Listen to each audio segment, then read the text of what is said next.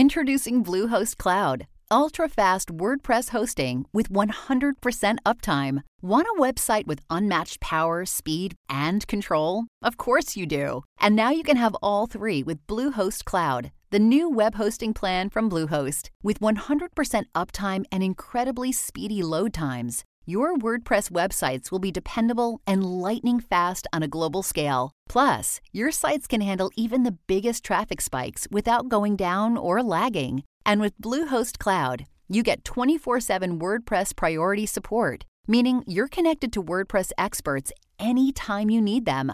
Not to mention, you automatically get daily backups and world-class security. So, what are you waiting for? Get Bluehost Cloud today by visiting Bluehost.com. That's Bluehost.com. Salutations, everybody. It is Maddie here today with episode 203 of the Ham Radio Podcast. And it's me, Carrick, with ACG. Oh, yeah. I like the little space there. Yeah, I think Dude, we're I got a little be, extra energy. I was going to say, I think we're going to both have a lot of energy because for me, today's just been a good, relaxing day. I worked a little late into last night doing a video on a topic we'll be talking about, the KOTOR movie trilogy. So today I didn't have to get up and make a video, so I was like, all right, I'm just chilling today. So I have like a lot of extra energy, and you're going to have a lot of extra energy because you're, sadly, 3 hours of negative podcast weren't done. Yeah. So you're going to have a lot more here. We're excited to be here. We're not doing this show live this week either because what I wanted to do is I missed 2 streams earlier in the week.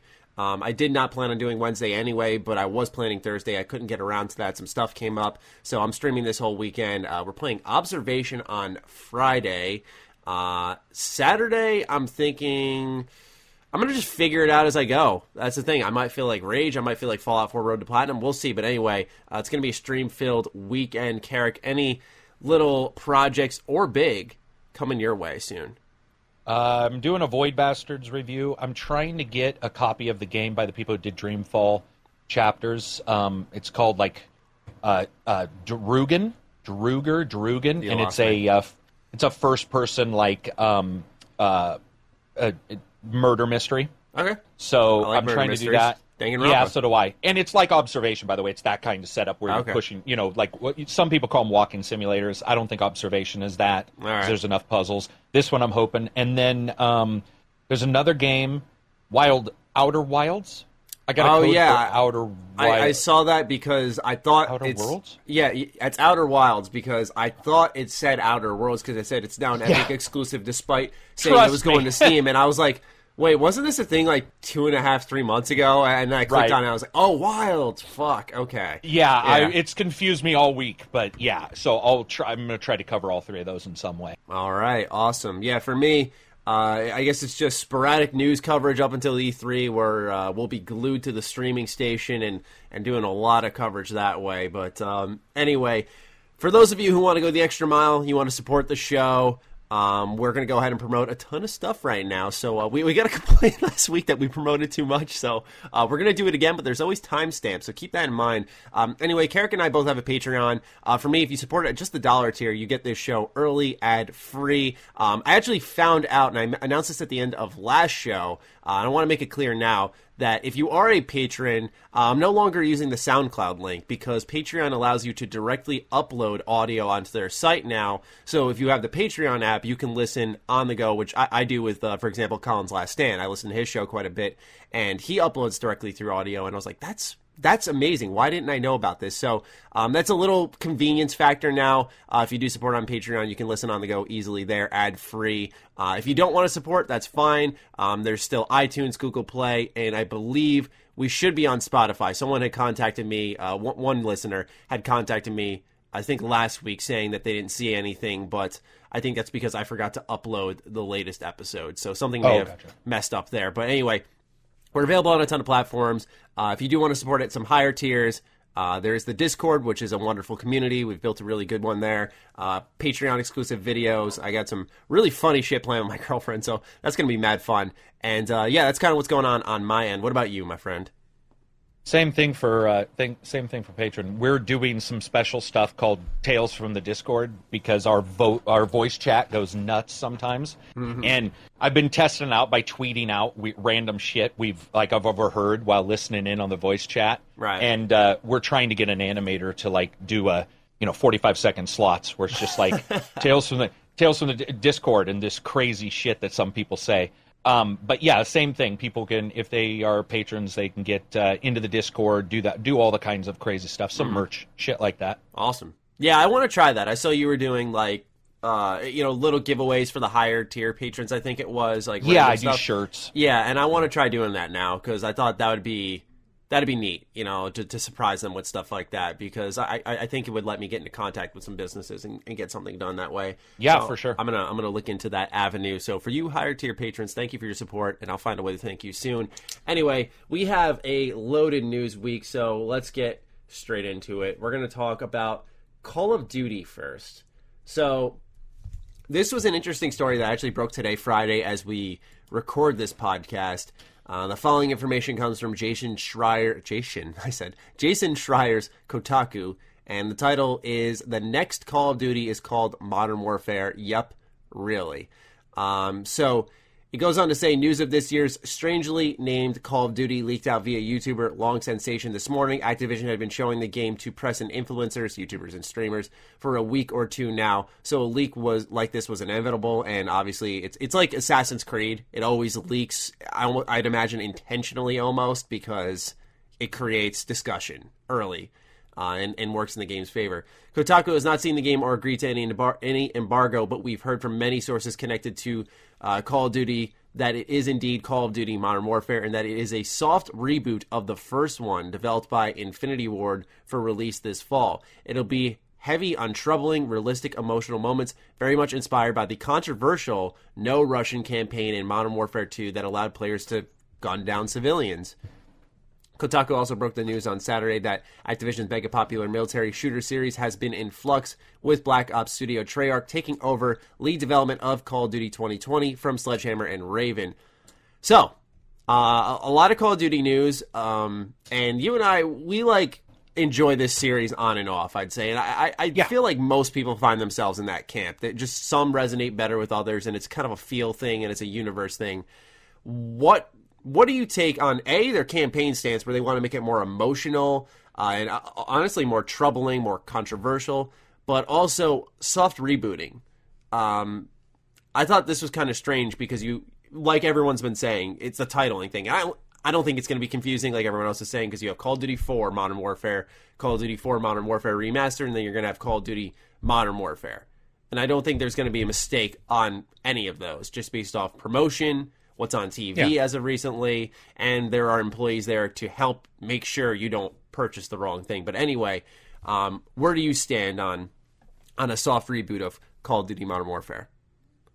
I mean, I always give the Call of Duty games a fair shot, always, just because, like you said, there'll be one where I'm like, I probably won't like this, and that'll be the one I like. World at War was one of my favorite ones of all time. Was not expecting to like it, loved it. So, to me, I'll just jump into it. I don't really know about the soft reboot. I don't care about the name. Like, whatever. They're doing that. What does interest me is the idea of, more...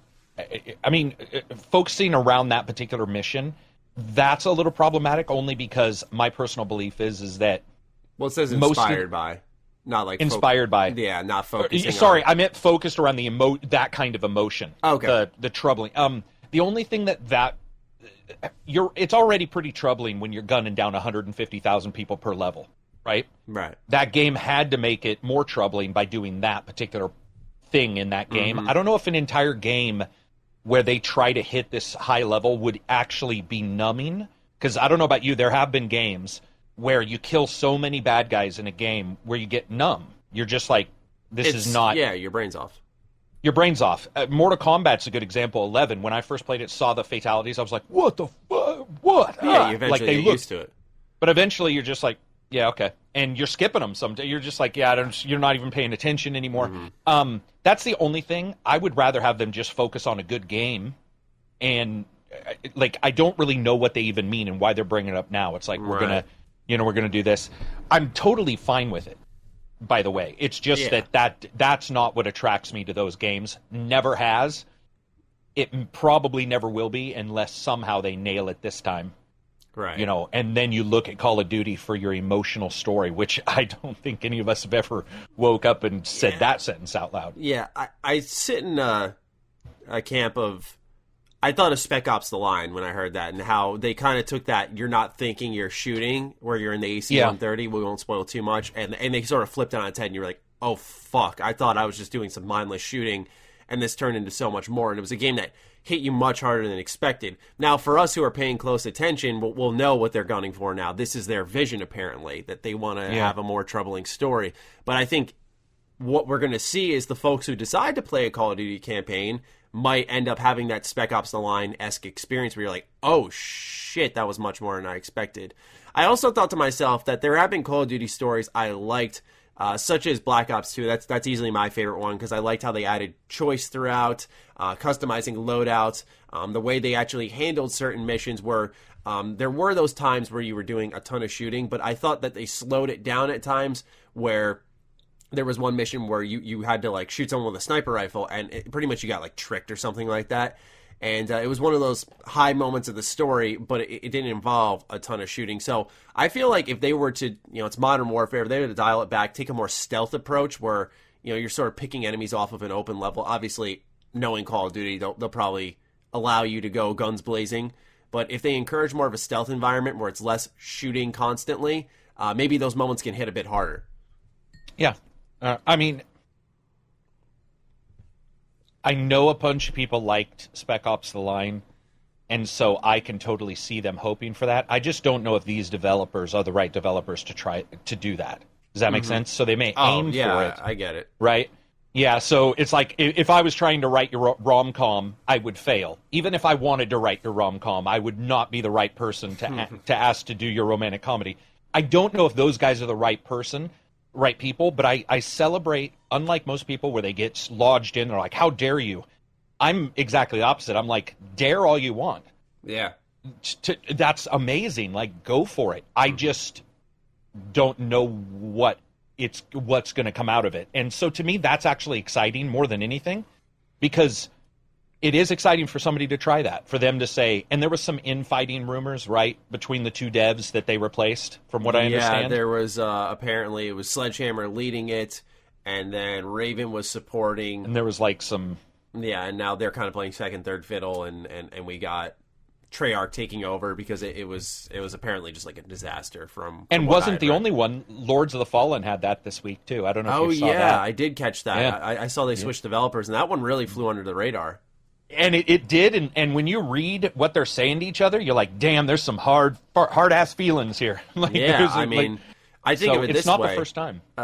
Raven Software, if I'm them, I'm pissed because, you're trying to probably crawl your way to making your own Call of Duty because what did they make? The last game they made, I think, was Singularity, and that was really good. I liked that game quite a bit. I only played it once. That was many years ago, too. Yeah, that was like, I want to say it came out... Yeah, 2010 maybe? I don't know. Before I even thought. Okay. Yeah, it was a while ago, and they've kind of been a support studio since then for Call of Duty, which is fine, but I think this is their chance to maybe help make something, right? Put their vision on it. Yeah. And you're right. Man. June 2010. Okay, right. Wow. That was so long ago. So I feel like they're probably the most upset of the bunch. Sledgehammer, they just made Call of Duty World War II, so they didn't get this one right. I'm sure as creators, it sucks to have that stripped away, but yeah, I'm afraid you're going to see kind of an Anthem situation there, because think of how they have to fully produce a game now that is Black Ops 5 in that 18-month window, unless they were already in production of it and working on something else. Yeah. You mean that? Yeah, this Call of Duty. Yeah, you're right. I did see some people talking about the short turnaround time. On the other hand, how about this? What if they do a short turnaround time, but it is story, where story doesn't require as much balance if you're doing cutscenes and those are longer? Mm-hmm. What if we do get a Call of Duty that maybe has a little bit longer cutscenes that make more sense, written well, but the gunplay parts still action-packed, but maybe there's not a ton of them. Maybe it's like a 7 8-hour game total, still going to be more than your Battlefield game with your 4 little fucking snippets, right? Yeah. And if it's good and tells an enjoyable tale, the only question next is, will this have a multiplayer component? Because my question is, how do you go up against your own other game? Do they go against Black Ops 4's multiplayer? Do we know? Is the idea that Call of Duty is going to have 2 versions of multiplayer? Because that's the big question. Because you've already got Call of Duty trying to eke it out on the Battle Royale side. So is this game going to have multiplayer? That's a big question. Or would it go co-op? I think it's just going to cut out the story, personally. Black Ops 5, I feel like that's the only way they could turn around and do a Call of Duty game and get away with it in 2 years. Let's just do multiplayer zombies, and if we can squeeze in Battle Royale. I think they're just going to take that same template they did for Black Ops 4 and just put it in 5, because if you do the story... But what about this Call of Duty is what I'm saying. Oh, this one, Modern Warfare. Yeah. Oh, I'm saying, will Modern Warfare... No, that's all right. I'm saying, will Modern Warfare have a multiplayer component? Because you're still technically going against... I think it will. You think it will? Yeah. It'll have, like... It has to. Isn't that... I mean, I agree it has to. It's just weird that they're going to be going against themselves, technically. Aren't they? Yeah. In a weird way. Well, the thing is that Infinity Ward, when you look at the whole situation, is now like Treyarch is getting thrown off schedule because they have to rush their next game pretty much, and now Sledgehammer and Raven Software are like, what the fuck's going on? Like, are they assisting, or are they just starting over on a new Call of Duty? What's happening there? So Infinity Ward is still in that same cycle that Call of Duty's been in for a good amount of time now, where there were like those 3-year development cycles. So I feel they've had time to put together a multiplayer mode. I feel like if anything they remove, it might be the zombies or aliens in the Modern Warfare case. If they're trying to make a more grounded thing, then I would imagine it would sort of fire back against their vision a bit of trying to make a more grounded, serious shooter.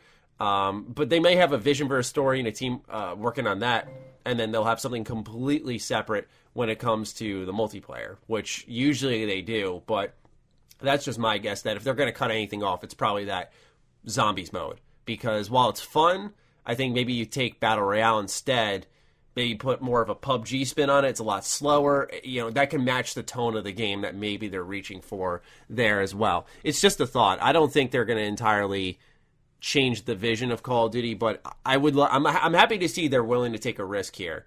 You know, because that mission was pretty controversial. It made the news. You know, it was a big deal, and I think for that, I commend them for trying something that they may be risky. It kind of reminds me of how fans had initially received some of the storytelling in Mafia 3. You know, it was pretty bold, and I thought some of the moments really paid off because it especially at the starting. Yeah. Especially. Mafia 3, redonkulous good starting for a game. Probably one of the better starts of this generation. It just one of the best characters too. What's his name? Donovan, or no. I don't mean the main character. I mean the side guy. Donovan. Yeah. Donovan. Yeah. It's just that was a good starting for a game. Yeah, absolutely. I mean, sadly, the gameplay loop is what brought it down a little bit. But by the way, ladies and gentlemen, if you see that game on sale, definitely not a waste of your money. Solid game. It's just a little disappointing in some parts. Yeah, and it had tech issues at the time, which many have been fixed. So it's it's definitely probably worth it. $15 game. Anyway, Call of Duty is a changing. We'll see probably in a couple of weeks now what they're doing. And what's interesting is that Activision always does, if I remember correctly, when I used to pay very close attention to Call of Duty, I think they normally do the campaign gameplay reveal at E3. In E3, and then afterwards they have it might be they show off multiplayer first through influencers in May, and then they do the Call of Duty campaign gameplay in June at E3. I might have that mixed up. It might be in July they show the multiplayer, but I always thought since like MW3, they did multiplayer at an event first and then showed off the campaign. But we'll see. Yeah, because you know what? Definitely. Because what happened with Infinite Warfare? Remember, they put out the trailer, they announced the game, influencers were talking about it, and then they got blasted because it looked too much like, what was the game? Infinite Warfare. It looked like Advanced Warfare. And then they did the campaign gameplay at PlayStation's conference. Gotcha. And they didn't show the title of the game till the end because everyone was like, oh shit, it is Infinite Warfare. And that's when I was like, all right, I'm going to try it then because I thought that looked cool until I realized it was Infinite Warfare. Anyway, Let's shift over to the next topic. Carrick, this one is specifically for you and I. This will likely be the main subject here. A new Star Wars-based movie series focusing on KOTOR, a trilogy, is coming our way. It's being written by... No one corrected me in the comments, so I may continue the butchering of her name, but Laeta Kalogridis might be saying... It's very difficult to say, that is for sure. Do you know how to pronounce it? No, that's what's in my head. What's in my head is the same pronunciation. I'm not saying it's right, though. Yeah, because no one corrected me, and I was like, all right, I'm just going to keep rolling with it. Anyway, she worked on... she's writing, rather, the script. 3 sources close to the project told BuzzFeed News. She worked on Avatar, not Avatar: The Last Airbender, but like James Cameron, Avatar, Shutter Island, as well as most recently Alita Battle Angel, which was really good. We did learn through Kathleen Kennedy about a month ago at Star Wars Celebration that they were looking at something for KOTOR, and they have no idea where things might fall. Apparently, Kalogridis is close to finishing the first script of a potential trilogy. Her representatives, Lucasfilm and Disney, did not respond to a request for comment. And she was brought in at... Hold on, I'm getting the last piece of information here. She was brought in spring 2018 to develop the property. So, Carrick, you and I love KOTOR. Favorite game of all time. I don't know about you, but I always dreamt up the return of KOTOR. You know, I'm sitting there in my chair, streams live, or watching E3, and then all of a sudden you hear like the opening music, and you're like, oh shit, I know that music. And then like it shows KOTOR remastered. That's how I envisioned the return of KOTOR, but now it's coming back in the form of a movie. And I personally feel they're not even going to touch the game. They're just going to dig into the universe. What do you think as a diehard fan? Same? All right. Same. Yeah, there's absolutely no... I had a long discussion in your Discord about this. I saw. Yeah, and I was like, guys, I'm not trying to diss on it. I think it's great. I think it's amazing, and I want them to do that, because my personal belief is when you look at Revan and you look at those characters, they were developed for a game. They were developed for a game, for you to play them and see their turn, right? And then they built the world around it. But now you look at the Old Republic, dude, there's thousands of years. Yeah. Like, if you look at the timeline, thousands. If you play the game like you and I have hundreds of times, I'm sure I've played it over 100 times. It's stupid. Same.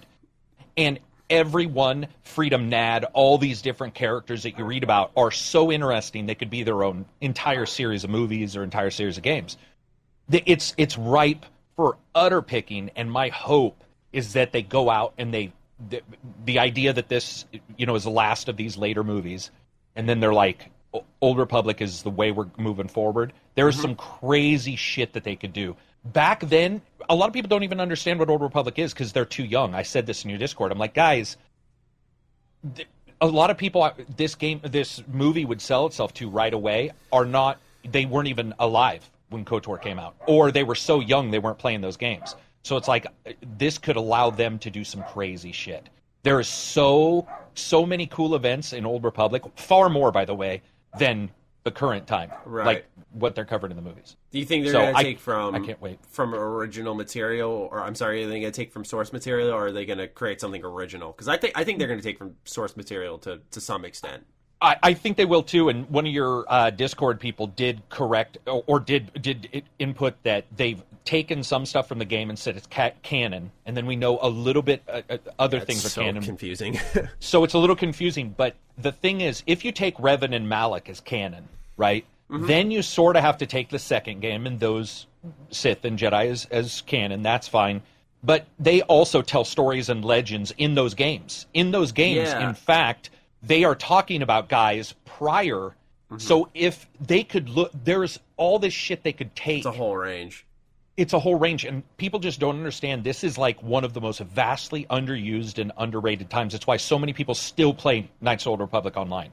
Exactly. Yeah, that's what I've been telling people, because I always said... Narratively, it's fresh, man. There's a lot of stuff. It is. I always told people, I keep reiterating it because I have a lot of new viewers coming in, that, like, KOTOR got me into Star Wars because it was very not Star Wars. It was more medieval almost. It was more political. It was a lot of conversation. It wasn't this, flippy lightsaber action, which I like, but it's not why I love Star Wars. And if you have the Knights of the Old Republic universe having a movie based on that, I think it could be cool, because I thought, for example, like Carth Onasi, just one of the main characters in the game, like, he has a very rich backstory of betrayal and revenge, hatred, and it boils over into the main plot, of course, and things start to intertwine.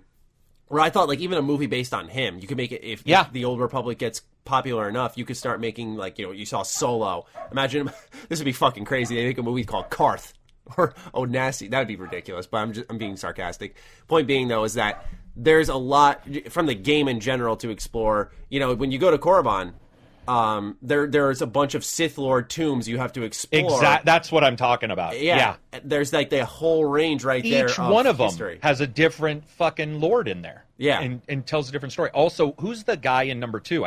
Not Carth, it's the other dude. Atton. Who is reciting numbers in his brain so Jedi can't get in. Man. Might be Bayodur Atton. He's the flyer in number Atton. 2. He's Atton. So one thing people don't realize... realize... Such a good character, bro. Holy he's shit. such a good character. And one thing people don't realize is when you look at Star Wars right now, the best way that they've been able to give some kind of danger to Jedi is to have stormtroopers with fucking stun batons, right?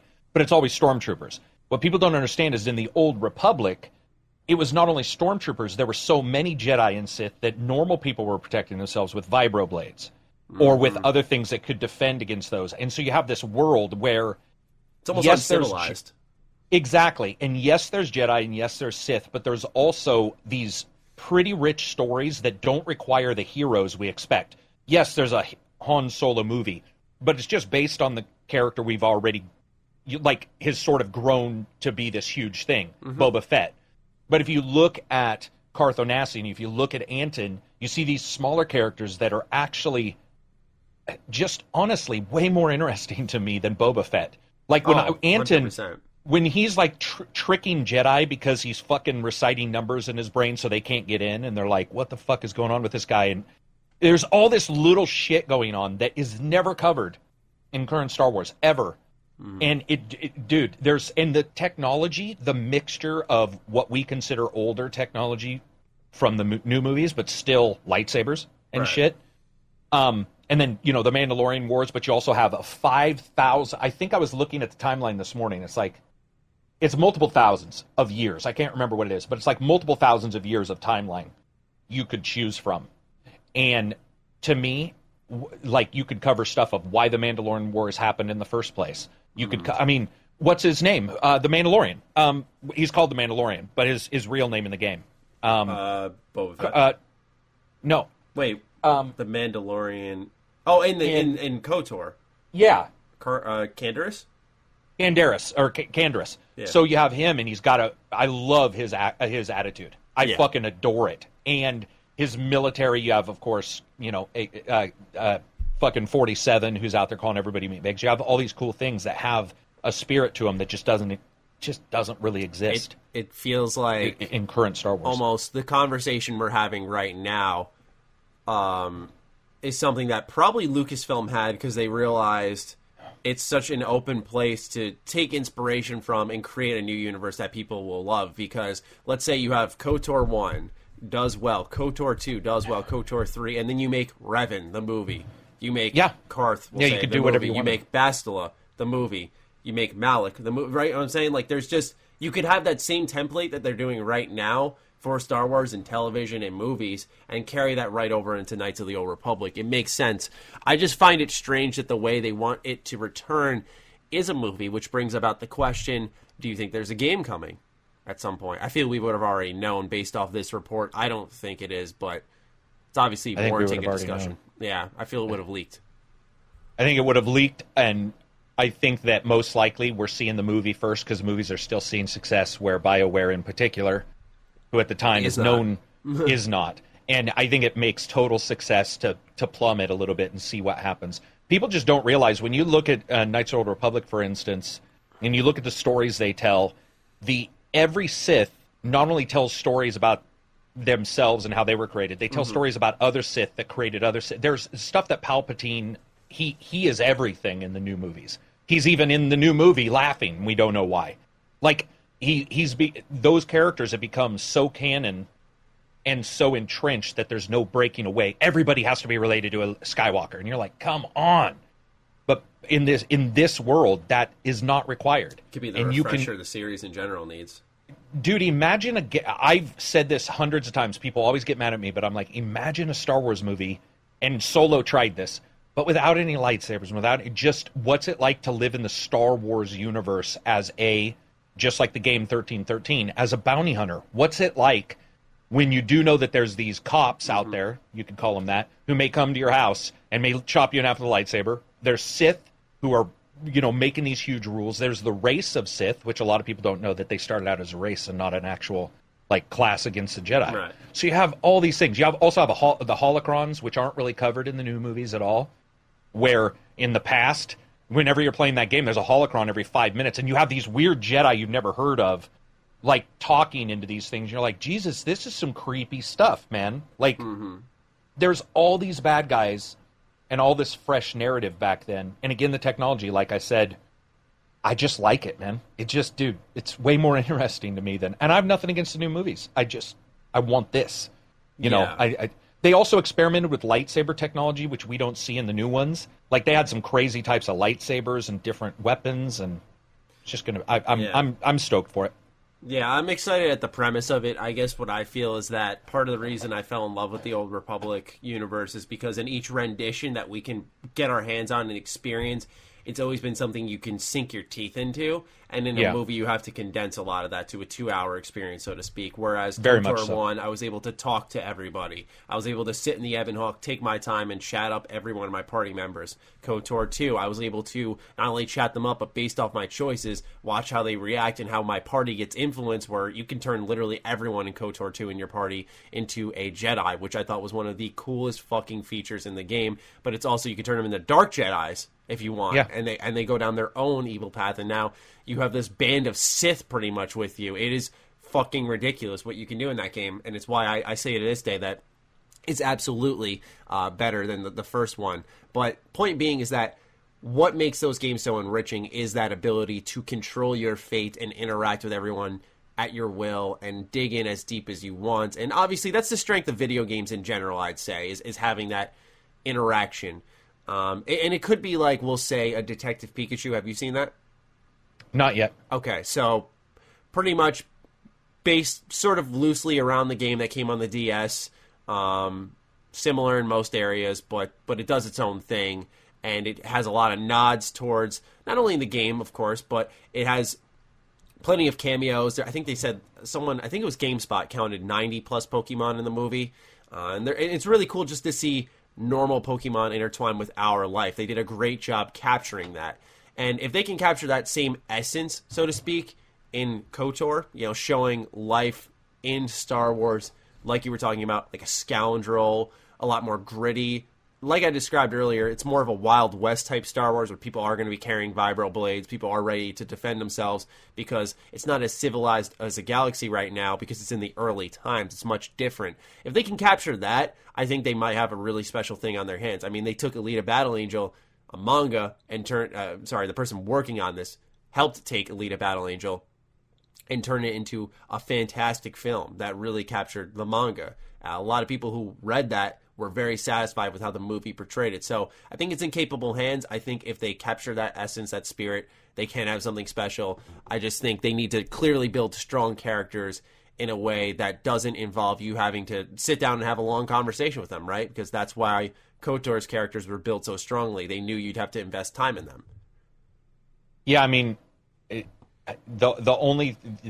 guess that is the only thing is who would they cover? What type of arc are they even trying to tell? Because that is one positive about the current movies is the Luke Skywalker arc.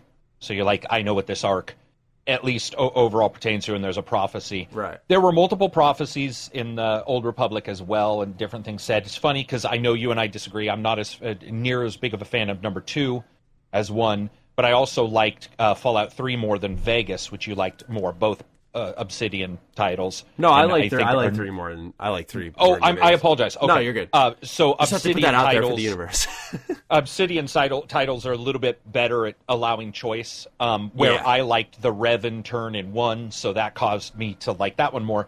But I think that's all they really need to do is they need to identify like their crux and hopefully hold to it. Just be like, what story do we want to tell? Like I was talking to a friend going, dude, all they need to do, imagine the starting of the movie is you dropping in with the Mandalores, because one of the things Ken Darris always talks about is dropping in on a battle mech, and the fire burning around him is like they're entering like a meteorite. Yeah. And imagine just telling the story of a young hero, you know, or something like that, who's inducted in. That'd be cool. Battle of Malachor. And then once you identify, like, not only what you liked in your movie, but what people are responding to, then you can sort of adjust your movie and tell. They don't need to go balls out. That's the one thing I'm worried about, is that they're going to try to replicate the Luke Skywalker thing. That's the only thing I'm worried about. And I guess that speaks more towards, if they do, maybe Revan's the best bet, because you do have a particular arc. I would rather have them not do that. I would rather engage in that universe from a different perspective. I don't know if that's what they'll do, but that's the only thing I'm a little tentative over. Because, dude, they told great stories in Knights of the Old Republic online. I mean, remember when they said that was going to be 7 KOTORs? And I was like, fuck you. Like, I was legit like, you are liars. And then when I played it, I'm like, all right, they're actually not really liars. Like, maybe it's not 7 of them, but there's enough stories in there. Even the Trooper story was incredibly good in KOTOR, or Knights of the Old Republic Online. It's a game that's a lot. It's a lot, because what happens is, I love the Old Republic universe, but given our position here in the industry, it's hard to stick with, for example, a title like an MMO for so long, which it demands out of you. That it was so good, it was so enticing, I loved it. I was like, all right, I don't think I can play this anymore. I want to play it. I have it installed still. I'm looking at it right now on my desktop. I want to sign in. I want to play. I still pay monthly, Maddie, and I don't even think I've played in like 3 months. And that's the thing, is I enjoy it, but oh my god, man, it is a time sink. Like, you know, because one story is fucking super long. It brings you to the level cap, I believe, which, you know, takes a very extensive amount of investment. And by then you want to break away, and then you go back to a new character. It's like, that's a lot for 7 classes or whatever. That's insane, man. Yeah, it's insane amounts of content, story content in an MMO. Yeah, but that's the thing. I know that people said that's not canon. They've said it, but I don't necessarily believe what they mean is it's all not canon. I'm assuming they'll probably go and look at what succeeded there too. Hopefully they do, because there's some cool stories in Knights of the Old Republic that it'll be interesting. I would love to be in that office, like when everybody sits down and says, "All right, let's build the universe that we're going to tell our movies in," because that would be very cool. What are you picking and choosing from? You know, Malgus. You know, which of all these Sith are you going to grab? How are you going to do your timeline? It's going to be really fun. Yeah, it's going to be interesting to see what they choose to do, because are they using the games as inspiration, or are they going to use the comics as inspiration? Because the comics have explored the Old Republic way more. Comics have definitely explored it, yeah, for sure. And novels, tons of novels. That too, yeah, exactly. So where do they go? I mean, there's a lot of material. And a lot of it's like fan fiction almost, because it's such like a forgotten part of Star Wars that only the diehard fans work for it. So they have a lot of great stuff to pull from. So fingers crossed, man. I really hope it pans out. I hope it pans out so we get a game. Yeah, for sure. Right? And hopefully EA's contract is expired by then.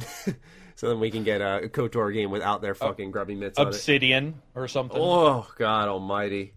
Oh, man. I would remember that was an Xbox exclusive, bro. Yeah, that is true. Imagine if Microsoft was like, hey, guess what? At one of their E3s, and you hear the music, you're like, oh, Jesus. Game Pass, day one. Yeah. People would be like, what the fuck? God almighty. Don't tease me. All right, we're moving on. Let's talk about From Software. All right, so there was our first big E3 leak this week, and it is a cross-up that if you have not been paying attention to, will catch you off guard. So allow me to read the headline from GameSpot.com. George R.R. Martin, yes, author of Game of Thrones, producer of many shows, teases new game that could be developed by From Software, developer of Dark Souls, Bloodborne, and Sekiro. So, here we go. There's a correction to this story too, so let's read that before we get into anything else. This story originally incorrectly stated that From Software's rumored title could be a Game of Thrones game. Martin himself has only confirmed that he did some consulting work with a developed game in Japan. What's more, the rumor is that Martin is working with From Software on a new video game project of some kind, but not necessarily a Game of Thrones game. GameSpot regrets this error. Okay, so now that that's out there, it is not a Game of Thrones game. But long story short, Spawnwave Media, former guest on our podcast, I've joined his. I believe Karake's joined yours? Yep. And have you joined his? No. Okay, not yet. Okay, so we've all worked together. Great guy, great channel, great coverage. Had a kid last week. Still did daily videos, up-to-date news. Fucking psychopath. Anyway, he does great work. He wrote this story originally.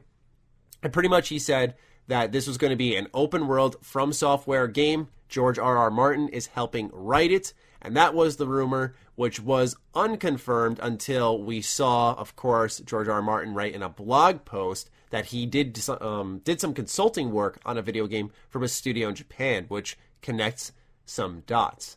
Let's see, is there anything else? The game is said to be published by Bandai Namco, with a reveal at Microsoft's E3 2019 briefing planned for June. The game has reportedly been in development for 3 years, so it's pretty deep, and imagine it will probably come out next year. Gamatsu notes that it only confirmed this information with a single source, but decided to publish the story in light of Martin's blog post revealing a new game in development by a Japanese studio. This From Software open-world game will have horseback riding, and you will go to multiple, where did it say? Castles or not castles? I can't think of the word right now because it's not in front of me. You go to the bosses and you get their abilities when you defeat them, almost like a Mega Man title, which I thought was the most appealing aspect. So, with all of that information out in the wild, Carrick, are you excited about George R.R. Martin teaming up with From Software, who is churning out games like a motherfucker, by the way? Yeah, true. I think Sekiro's narrative was a little bit more put together than the past ones. Mm-hmm. I watched a lot of that last night. My friend was share playing it with me, so I was listening to some of the story, and it seemed more direct. Yeah, and that's most likely where I see him coming in, is to punch it up for English audiences, which makes sense because sometimes... But the mystery works for a lot of people, too. See, that's the thing I'm always tentative about is, like, I know... Yeah, I know. You know, like From Software, sometimes somebody will play Bloodborne and there's a mystery, but you don't know if it's a mystery or is it a translation thing. Like, do they expect us to know this thing or this thing, and maybe that's what it is? So I don't know if you'd want them to punch it up too much. But if they're trying to go for a very European-style medieval game, it could be cool. I personally am not a huge fan of him. Okay, so let's hear why. Just not lack of talent or anything. Just simply not a fan of his writing overall. It's a little not my style. So nothing against him at all. I know that multiple people absolutely love his stuff and are really excited for it. I'm excited for him to punch something up. But I don't know if I want another From Software exactly the same as the other games. Like, are we going to get a futuristic, like the Surge? Are we going to get a dark? I'm assuming it'll be a Dark Souls style, same overall kind of thing. Riding has to be more medieval. Yeah, so it's like then I'm trying to figure out how are you going to put it all together. I think for me overall, it's cool he's doing it, but that's about as far as I go for caring until when they say it's not Game of Thrones, you immediately are like, oh, okay. And that's sort of where I am right now. They said like 7 Kingdoms. That's the thing. That's why I was like, that sounds like something that could be very Game of Thrones-esque. 7 Kingdoms, you defeat the boss, you get their ability. Oh, true. Yeah. Something along... Just a a From Software take on Game of Thrones almost is what it sounds like in a very different fashion. We were talking about storytelling a little bit and how people will, like, dig items up and read their descriptions and kind of create theories and hope that FromSoft confirms them. And it reminded me of with Bloodborne, which I think this is developed, but I kind of looked it up just out of curiosity, the Beast Blood pellet, where it said that if you were to consume it, it granted temporary beasthood, and people were like, wait, what? You can't turn into a beast in Bloodborne, and there was this whole debate originally, and I'm looking at the beasthood page right now, and it seems like it is a stat in Bloodborne. It determines your maximum physical damage multiplier when using the beast blood pellet or the beast claw. So it is something, but it was like it was one of those things that fuels, I think, a lot of these games, and I wanted to bring it up as an example because so many people care about that aspect, the discovery of reading items and putting together the lore of the universe rather than FromSoft deliberately telling them about it. So I wonder how few people will react with that line of storytelling being more of a consistent thing in FromSoft games. It reminded me of actually the design of the title from what it sounds like, because they mentioned horseback riding, Seven Kingdoms. I was like, that doesn't sound like a ton of boss fights, and it's in an open world. I almost thought of Shadow of the Colossus a little bit. Like, you have this central point, and you ride your horse out in these wide open lands, and then the bosses are the peak of the game. It could also be Seven Kingdoms. So 7 kingdoms are in Game of Thrones, but also how many kingdoms are in the games, the fucking where you're riding the horseback, you can have all the different characters fighting each other. They just did Total War. Warriors. Yeah, Dynasty Warriors. Yeah. Oh, really? I was being sarcastic. No, that's what it reminds me of, because there's a certain number of kingdoms, and they always talk about them, the kingdoms that are in Dynasty Warriors, which is Asian-inspired. And I could see them trying. So I didn't. Fuck, I didn't even think of that. Yeah, the actual backstory. I was thinking of the hack and slash action. I'm like, Carrick, what do you mean? But you know what? Yeah, that's a possibility. Maybe. And I mean, and the narrative wise, there's the multiple kingdoms there. So I was just like, is that what they mean? And it's going to be like Asian inspired, like Sekiro, but more like the Chinese warlords, what have you. But not knowing exactly what the gameplay will be. I would say overall, I would like and I like Dark Souls games. Well, I've liked 3 and 1. I think 2 was the one I wasn't a big fan of. I would like to see them do a little something different. Sekiro was different, but it was way, way different, obviously. And Bloodborne, just the same. I see Bloodborne and Sekiro like these side games, and the Dark Souls in the center.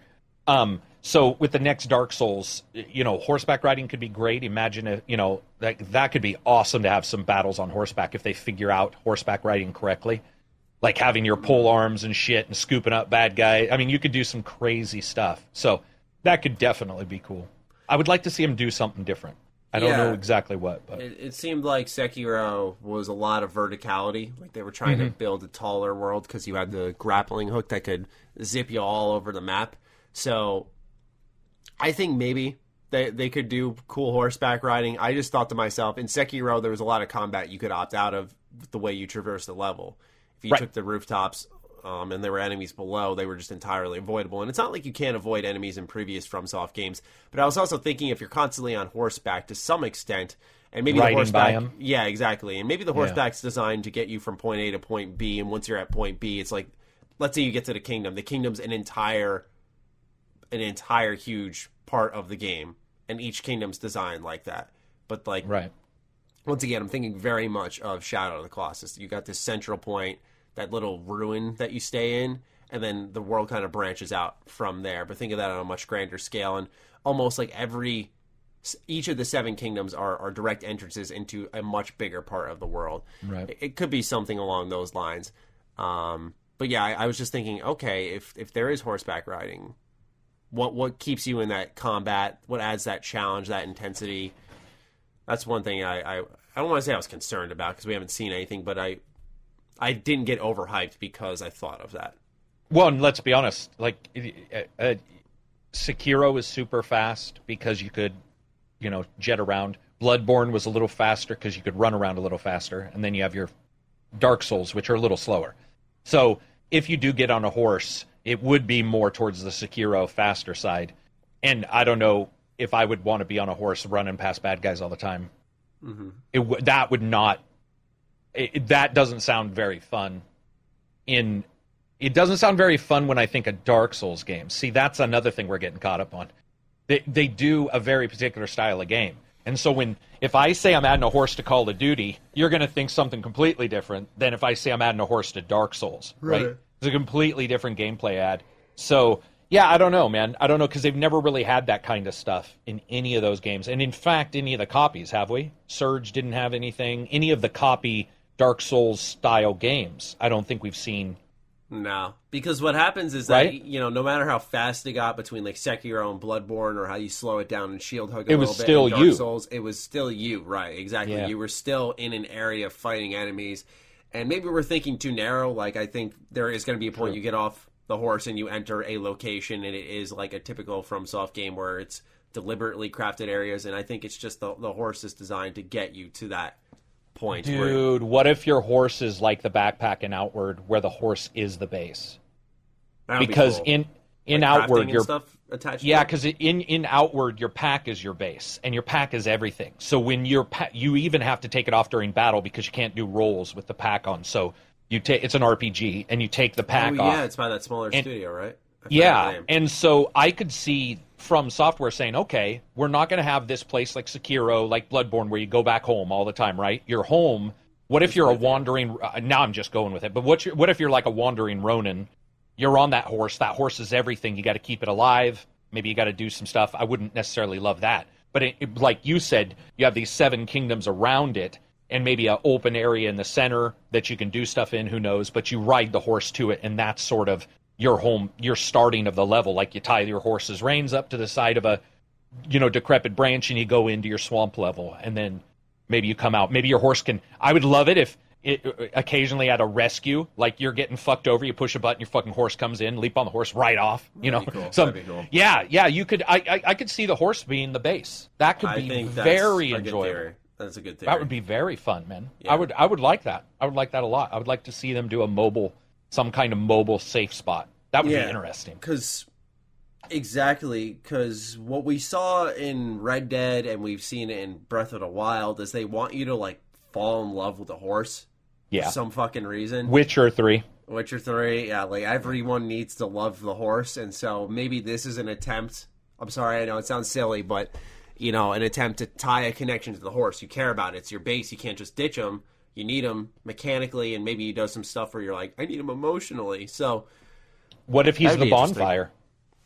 That's what I was thinking. Like, it's the only way you can Yeah. level up your stats. All I care about, man, and the reason that I was kind of like on Sekiro is less of its world and its design, I'd say. And I don't like that they stripped away a lot of the leveling systems I adore in any FromSoft game, even Dark Souls 2, which is my least favorite one. Like, I enjoy. I think it'll be back for Dark Souls. Yeah, I enjoy stat building and I enjoy customization in those games. I think that's one of the few series that gets it right. And Sekiro took that away to some extent. There is customization in the perks. There is a lot of tools to fuck with. There are plenty of ways to Parts. play the game. Yeah, parts. I'm not saying there isn't. I just like to tinker. That's who I am. Yeah. So I'm hoping that with this game they do bring that aspect in. That would be fantastic. They always have to add that magical element, right? The reason you respawn, the reason you come back to life every time. That's actually why I was looking up, because I was thinking about, like, that's exactly what I was thinking. Is like, how would they handle? Is that sort of somehow the reason you come back, or like that could be really the horse respawns you? Well, I just mean that, like, in the Dark Souls game, it's always about like death, which everybody likes for sure, and so do I. But I mean, it would be cool if there was something to love in the game, because in all their games, unless I'm wrong, there's never been another character that's really central to you. It's always just you, right?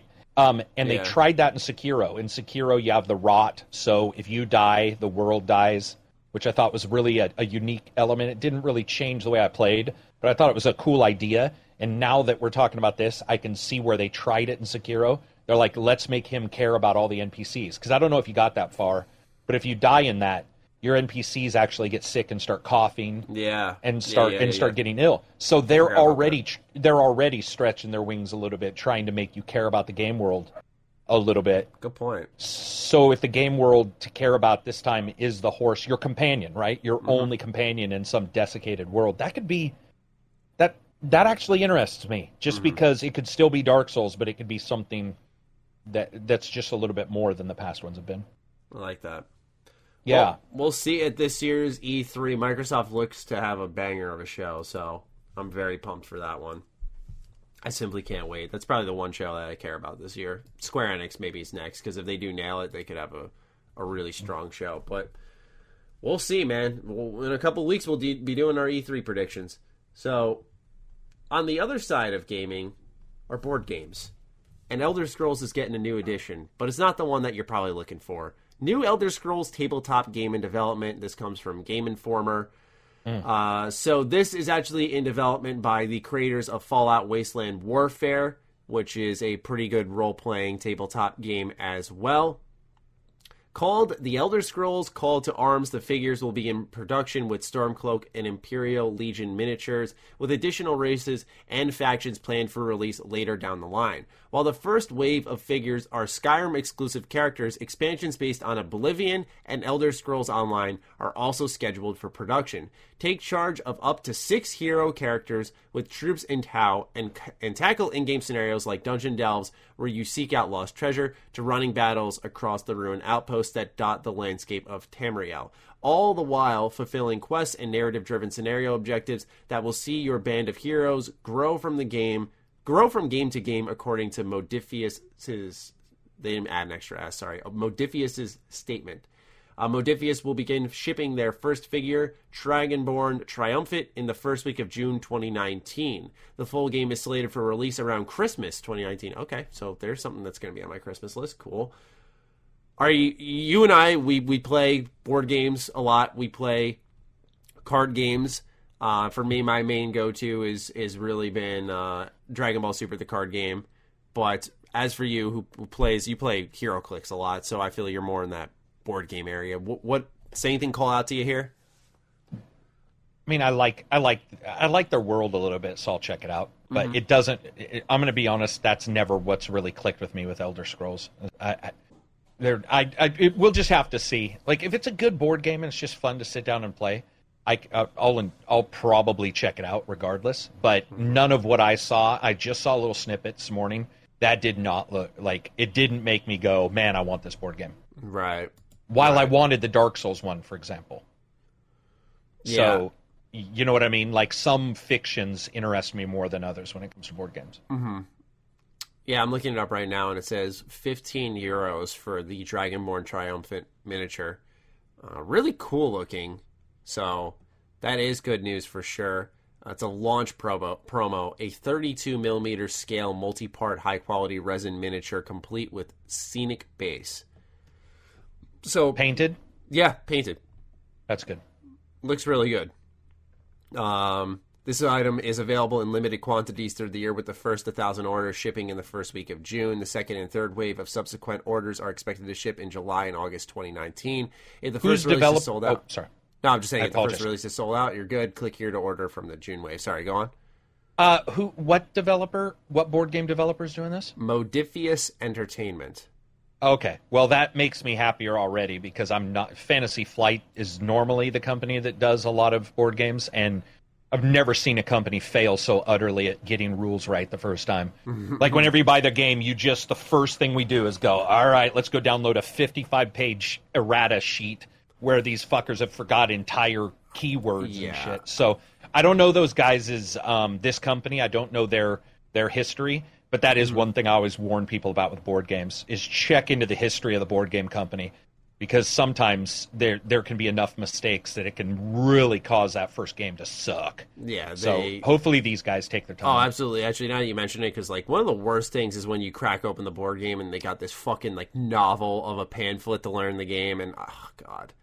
And then half the time that fucker's wrong. We had a game, no lie, Maddie, was like, you need to go here at the end of every turn. And the place that they said to go to literally did not exist anywhere in the game.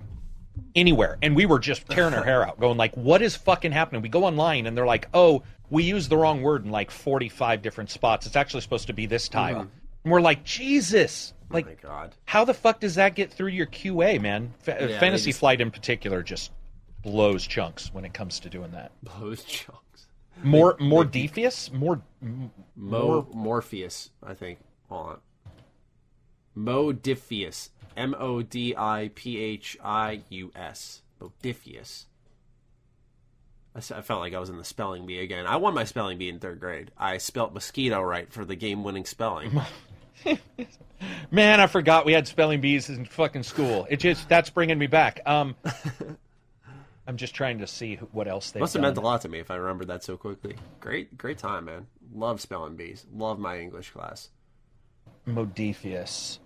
Let's see what other games. Okay, they've done Star Trek Living Adventures I've played. Vampire the Masquerade's my favorite game. I don't know. Oh, there's not even an entry. That must be new. I'm trying to see if I played any of their games. Vampire the Masquerade 2, if I read correctly. Oh, okay. Okay. Well, I'll be interested in that. I've only played, it looks like maybe 2 of their games, but Star Trek Adventures Living Campaign was a blast. Mm-hmm. So, Good Mutineer news. Zero? They're doing a Mutineer Zero board game? Okay, that's interesting. I feel like working at a board game company is probably mad fun. Oh, dude. I feel like that's not. It's like the fun of making a game, but it's not as stressful as game development. Yeah, and like being able to come up with, the systems that work. And there's been times, dude, they're so different than video games. Mm-hmm. It's so hard to describe to somebody like why you like a board game, because I know a lot of friends who like video games, and you're all, no, sit down and play this thing. Because people don't understand you're holding it in your hand. There's like a tangible... Yeah. Speaking of, I want to show you something. I'll be right back. Okay. Oh, man. You always love when a sentence ends with that. From Carrick, of all people. I'm just going to keep this show rolling. I'm not even going to edit this out. Yes, buddy, I know. Yeah, well, he's talking to his dog right now. Oh, here we go. Let's see what he's going to show me. What? No, I was just doing like a little golf commentary while I was waiting for you. So, that's HeroScape. That's okay. Ultimate Hulk. Okay. But like, when you're holding something, there's something different about holding. Yeah. And it's analog. It's not looking at a screen and everything's this digital red. There's something very satisfying about clicking or putting a card down in a Magic game.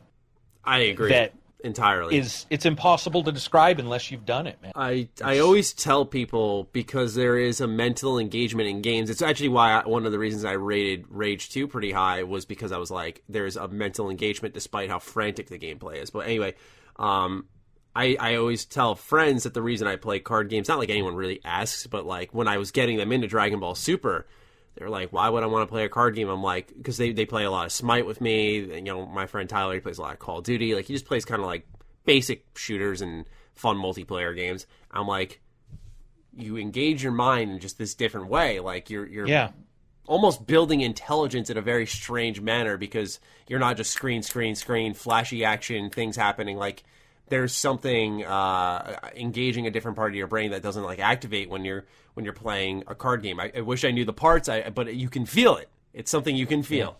Yeah. Very important to mention. I think it's also because a video game has those rules, right? If you play a board game that's made into a video game, sometimes they're not as fun for me because there's no interpretation. Rules.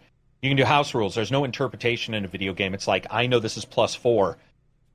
And sometimes, the game doesn't even work. I've played board game versions on a video game where sometimes certain things we do, you can't even take as many steps because the game just isn't prepared for that.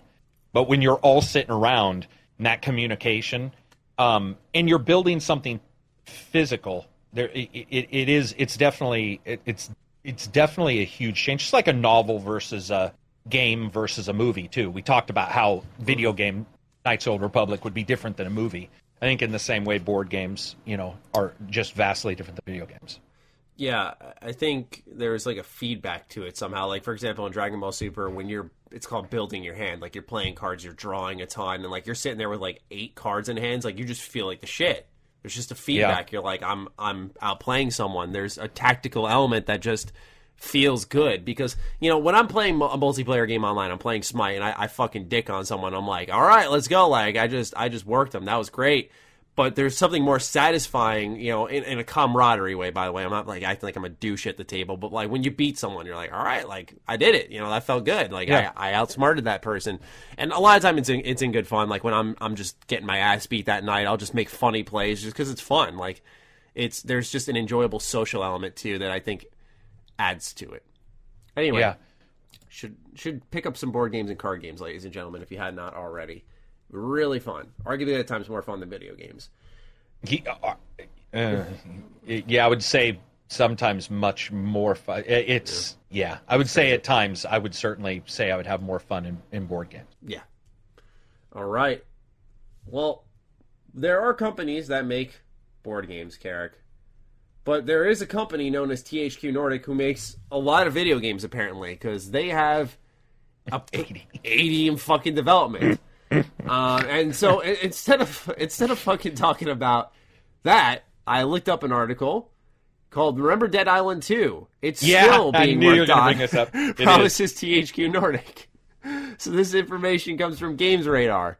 Dead Island 2 gets a new logo, as publisher THQ Nordic says to stay tuned for more news. As E3 2019 draws near, it's worth remembering that we're about to reach the 5th anniversary of Dead Island 2's reveal. That's right, the Dead Island sequel was first announced all the way back in 2014 at the start of this console's life cycle. Now we're near the end, and the game is still missing. God, that's amazing. That's like Final Fantasy Versus 13 stuff. Not only do we have no clue when Dead Island 2 is coming out, publisher Deep Silver has remained frustratingly silent on anything to do with the game for the last half a decade. And I honestly thought it got canceled. Anyway, at last, a new mini update on the game has arrived, courtesy of a recent financial presentation from THQ Nordic, who holds a stake in Deep Silver's business operations.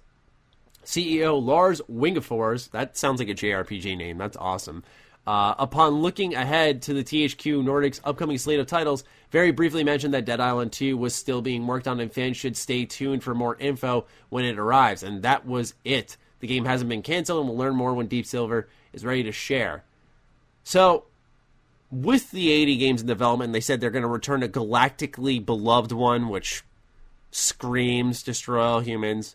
And they said they're going to return another loved franchise, which could have been like, I think Red Faction was in the discussion. It was obviously Destroy All Humans once more. And they have something else that they could have gotten now. They recently acquired Kingdoms of Amalur last year around this time. Piranha Bytes. It's not it. Yeah, they got Piranha Bytes. Wow, okay. So THQ Nordic is incredibly busy. I don't know about you, but after Dying Light 2 was announced, and they showed off Chris Avellone talking about the story, showcasing Choice and Consequence, showcasing a lot of awesome gameplay, I don't want Dead Island 2. Because it's what I want is in Dying Light 2, it seems. Where do you sit? Your silence is... Your silence is concerning. I hate you. Dude, I love Dying Light. Dying Light and or Dead Island? I love Dead Island. Okay. I consider them different styles of games. And I just cannot describe to you how much fun I've had with 4 players playing Dead Island. It's just... What was the last time you played it, though? Last week. What? Yeah, the Discord got together and did it. And, wow. Dude, I do Dead Island once every 3 weeks, maybe, where somebody will say, let's just jump in. We just randomly... it was last week. Somebody was like, I've got Dead Island because it was like $2. Mm-hmm. The definitive edition was like $2. Do you guys want to jump in? I was like, fuck, yeah, I do. Driving cars, doing stupid stuff, smashing into shit. Because they're different. I think Dying Light is going to be awesome. Story, you're going to have all this stuff, plus the parkour. But Dead Island is not that. Dead Island is way over the top. Dead Island is far more jokey. The weapon mods are, yeah. The weapon mods, I actually like some of the weapon mods a little bit more in Dead Island because there's more of them. And some of the crazy stuff they do. But they both are good in that way. So to me, I get why somebody would say, I just want one. I totally get that. But to me, I have a feeling Dying Light is going to be more the single-player or co-op, story-based one. And Dead Island is just going to be, like, sandbox, which I'm okay with. I don't think Dying Light doesn't have sandbox elements. It for sure does. It's just, I think that's Dead Island's thing. Is just saying, here's a big place... Do random missions for NPCs. Stories may not make as much sense. I'm okay with that. I do get why people see Dying Light and go, why do we need a Dead Island? But I also play Call of Duty and Battlefield. Right. So to me, I'm okay. I play multiple fighting games as long as they offer something unique. I will say this: Dying Light offers a level of competition that Dead Island better bring their A game technically. Because if they don't, they're going to be destroyed. Like, that's one thing that I think people, all the other stuff notwithstanding, I think if, like, one of these overlapping games doesn't bring their A game, that's when you see huge issues. Because then people do say, a lot of us will say it, Maddie, we'll say, I don't need another post-apocalyptic game. Hey, when's Rage 3 coming out? Mm-hmm. And you buy it anyway. I don't need another one. Oh, Far Cry New Dawn? Okay. So we say it, but then I think a lot of us, when it looks fun anyway, we're like, fuck it, I'll get it. Right. So I guess it's... I'm hoping we get that. And we haven't seen this game in so long that probably none of this remains true, I'd say. But yeah, we have no clue what it is. I believe if we compare current Dead Island to current Dying Light, I felt Dying Light became what Dead Island should have been. I enjoyed Dead Island extensively when I played it for the first time, and the second time, and the third time. It's when I went back in 2017, I was like, okay, this is all right. And I realized how much I enjoyed the fluidity, the parkour, and the same customization in the open world of Dying Light 1, where now the sequel seems to carry everything forward in the right ways, and I find that far more interesting than going back to a series that was more grounded, and especially when we're in a very zombie-polluted gaming environment. We just played Days Gone, right? And at least with Dying Light, it has the parkour and the narrative choice and consequence to separate itself. And we don't know what Dead Island 2 will bring to the table to separate itself, but as far as we know, based off the series history and what we saw in demos, the only thing that it was bringing was that same mods, crazy open world stuff that is good. It's going to be fun, but I don't think it's enough to really win a lot of people over in such a saturated environment. I don't think they care. Yeah, they probably don't. THQ Nordic is not... I don't think people realize THQ Nordic has made it very clear they're not spending a bunch on their games either. Yeah. Which scares me a little bit. We saw that with Darksiders, right? Yeah. Like, shitty low times. Yeah, and that's why I was talking about their A game. I think they're okay being the AA version or the budget version of a zombie game. They're just competing against Focus Home. Yeah, in a weird way they are. I think that Dead Island, are they looking at Dying Light as a competitor? Yes, but I bet you they're also looking at it as the more expensive competitor, because I can guarantee you Dead Island's not coming at $60. I will bet you right now you can save this podcast that when Dead Island 2 gets announced, it's 40. 40? That would make it more appealing. Exactly. And I think Nordic knows that because they have priced some of their games at a little lower price. Mm-hmm. And I think they understand. They bought Piranha Bytes. Let's be honest, I like their games. But they are the Dead Island of fantasy games. Elix is a little crazy. It's a little jank. It's not Skyrim. But at the same time, you got a jetpack. And so you're like, this is sort of cool. It's not the exact same thing. And it's a little cheaper. And I do feel that these companies are starting to become aware of the price. Starting. I don't want to say they all are. But I feel like those guys are. And he's an investor. People need to realize the guy, because I follow him religiously. He's an actual investor who owns THQ Nordic. Investors usually only do one of two things. They hold on to something until it becomes more popular, and then they sell it. Mm-hmm. Or they build it up on their own and then sell it. Mm-hmm. So my personal opinion is he knows there's a big growth area in the B vampire style level AA budget area where going against the AAAs aren't going to work. How are you going to get to go against Chris Avellone? Even if Chris Avellone wrote one sentence in Dying Light, his name's still attached to it. Right. So how do you sell it, right? I think they're okay with the budget. I agree with you though that why do we need another one in a zombie-filled world? However, if it's a good game, that argument always seems to evaporate for me. It's just like Rage 2. If you had told me, dude, it's another apocalyptic game, I get your perspective, yeah. I'd just be like, oh, God, here we go. And then 5 minutes later, I'm like, oh, my God, here we go. Yeah, it's just the tone changes, right? Yeah. So yeah, it'll be interesting. Exactly.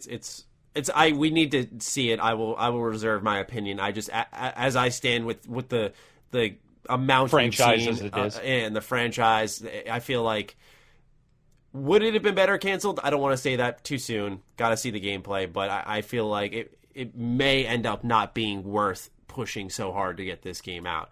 We'll see, though, because maybe they feel they have something special if they are pushing so hard to get it out. So, well, and he great. only did just mention that we're going to show something. So we think it's pushing. Maybe it's just like they're going to show something, and they're not pushing.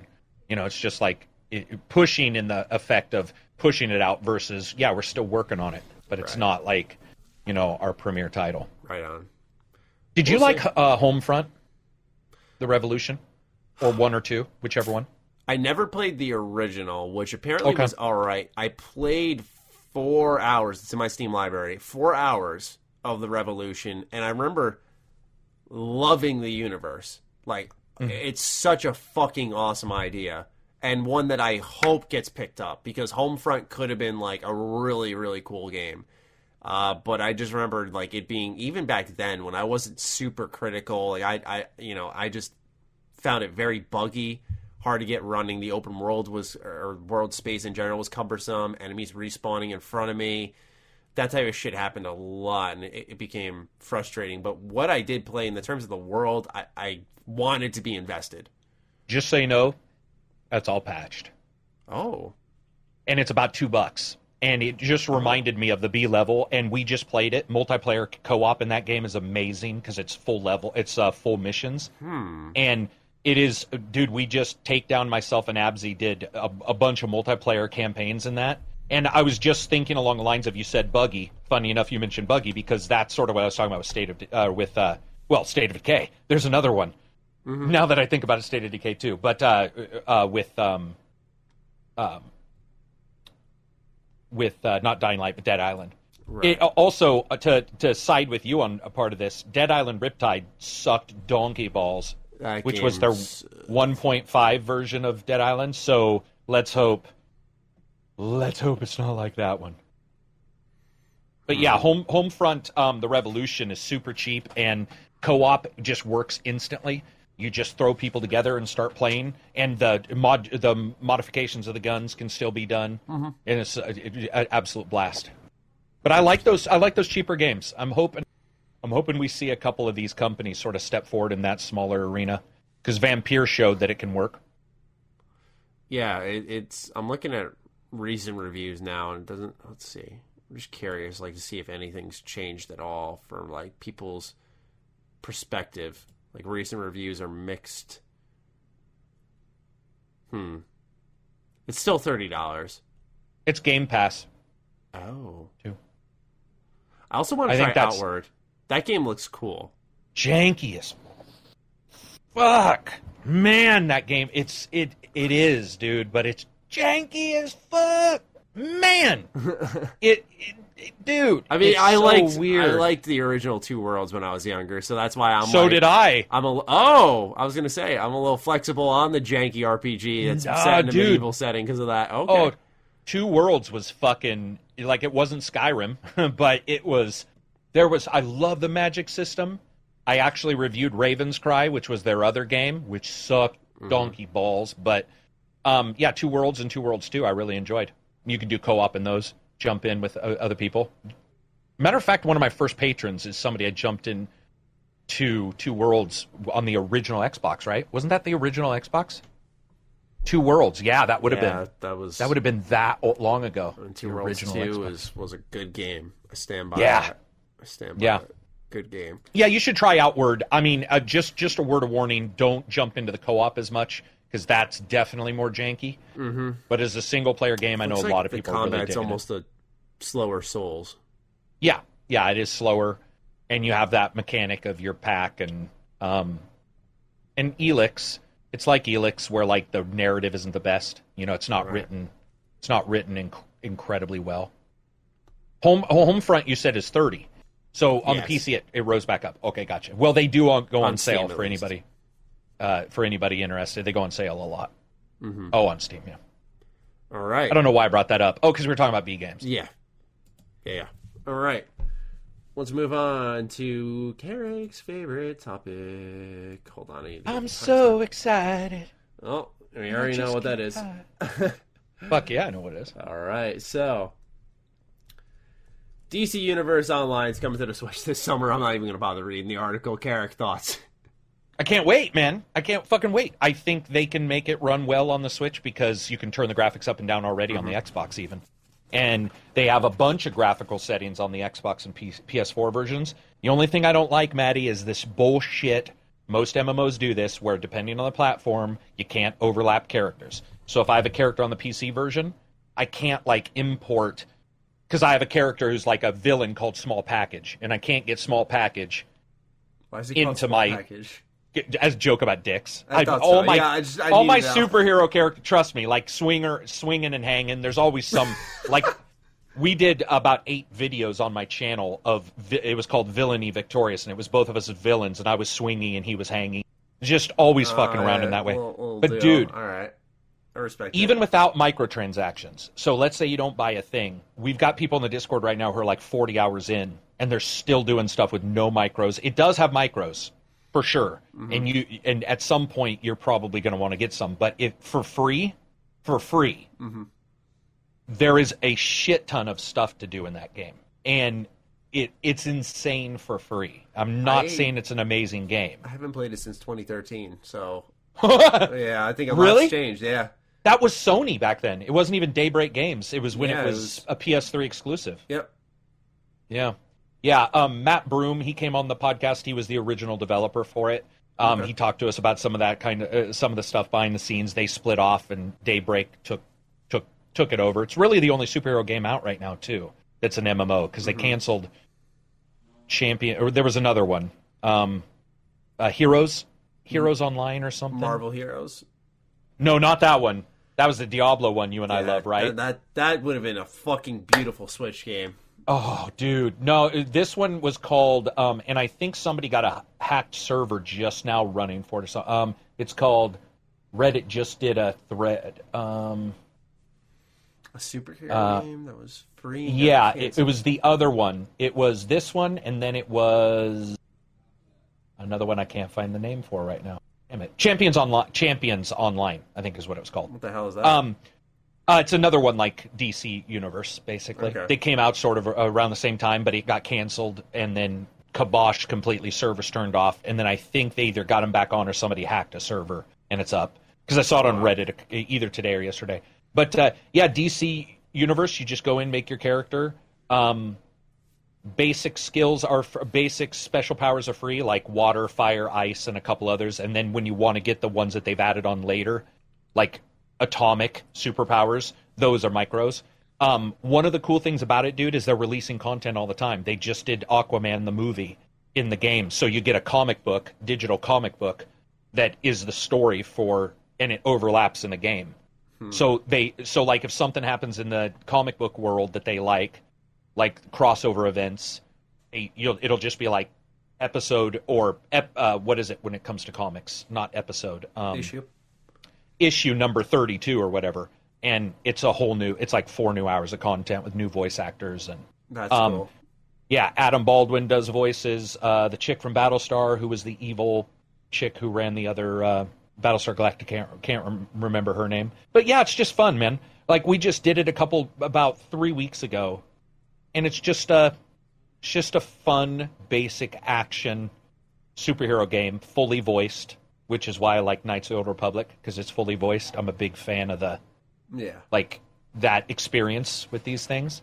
But dude, I'm stoked, man. The Switch is where it's at, by the way. Like, if this version is good, I will be playing the shit out of that with people in the Discord. It's amazing, because remember when the Switch came out, and I was like, dude, I'm actually really enjoying it, and then you were very much on the, I don't touch my Switch, bro. I don't touch it. And then Dragon's Dogma happened, and then now we got DCU, and oh man, you're hooked. Yeah, because they're Raven Rabbids, or what was it called? Mario vs. Rabbids, I think started it because Lone and you were talking about it. Oh. And then I started getting, and then that was one of the first Switch games I reviewed, and that sort of blew it up. So good.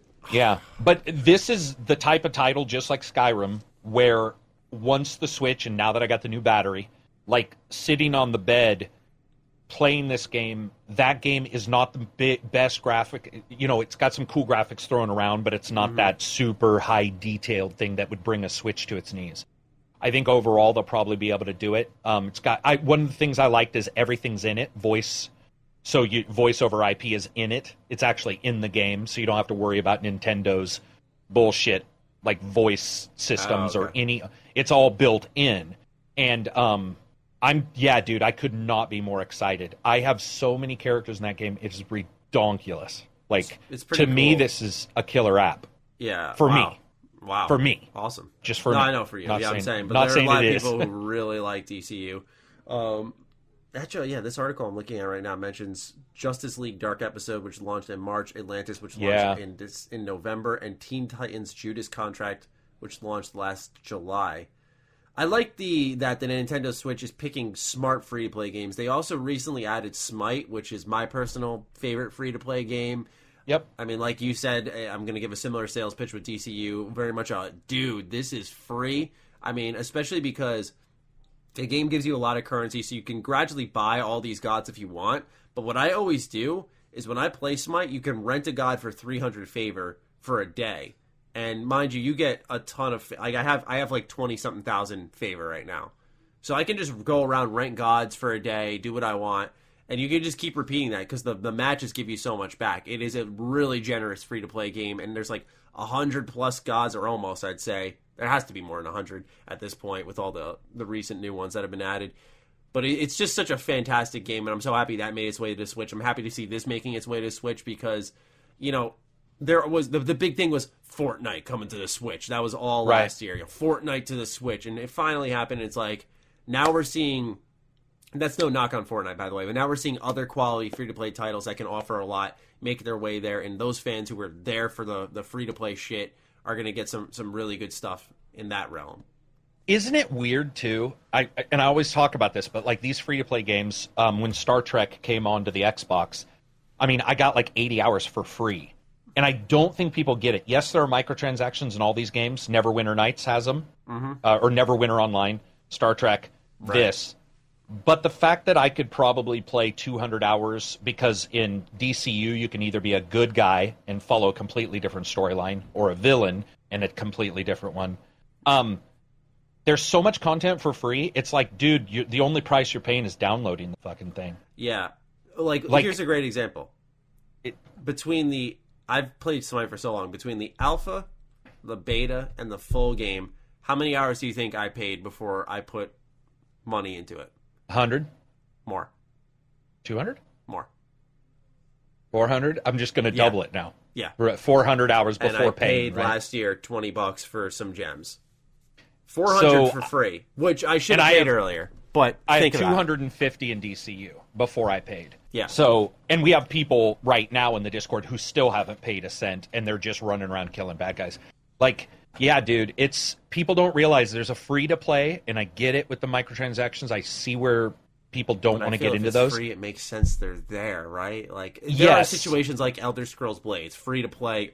They're there, Maddie, but that's one that's more egregious. It's also one that's there's shadow nerfing. So there are situations where free to play is like, yes, it's free, but if there's shady shit happening alongside it that's encouraging to pay, that's one thing. But we're talking about two games right now that just, and I guess you could throw Apex Legends and Fortnite into that. They just have a ton of content. Just play. For free. Just play. There's a lot of shit to do. Yeah, and I think on the Switch, the more we get of these, because I think that they have their place. A free-to-play has its place. A $10 game, a $15, they all have their place. Right. If somebody prices them out right. And the fact that you can sit down on a Switch and, let's say, play one episode or one raid in this game while you're on the train or whatever, as long as you have Wi-Fi connection for this game, because it's online. But the idea that you can do that and not pay anything, I mean, it's awesome. Like, I don't even know if there's a negative, really. See, other than the psychological thing that we talk about, which is micros. They should find a way to have your characters connected to your account. Because imagine you're playing on your PC, you're playing on your PS4. Hey, I need the TV. You sign in on your Switch, you load that same character up, your sister, your brother, your dad, your mom, your grandma, whoever the fuck uses the TV, and you still continue your progress on your Switch on the handheld. Because obviously you can't go very far if it's an online game, but for situations like that, that's what, like, what was it called? Remote Play for the PlayStation 4. That's what that was created based off. So for those scenarios, which are realistic and happen quite often, Not everyone's got a TV in their room. Not everyone's got a console in their room. They use it on the family TV. And for situations like that, that's why, I don't know why it doesn't happen. It must be PC to Switch. It must be a compatibility because it was originally a PS3 game. Maybe remember back in the day, like when your PS3 PSN account gets linked. Yes, and I agree, dude. Because like the idea, I play on the PC, but I get sore because I like to move around, so I get sore from sitting too long. I'm like, dude, my legs don't feel right. I need to get up. Yeah. But if I could get up and throw the ball for the dogs and play on my Switch, or if I could get up and move around, sit in a different place. That's the one thing I think these games, and that's why the game that just Dauntless just got released yesterday, all crossplay, completely crossplay, Xbox, PC, and PS4. I haven't had a chance to try that yet. I haven't downloaded. And it's free, by the way. Free. Once again, there's another free game. It fucking needs to happen. Like, even more than, in a weird way, like some of the other. I mean, crossplay is great, but just even cross account. Even if I can't play crossplay, I don't want to make an account on a server that's just for PC. Right. If you have another version out there. That stuff I really, even if it was an import thing, where you like press a button, okay, if you import it, you can't play him on the PC for 24 hours. Whatever, fine.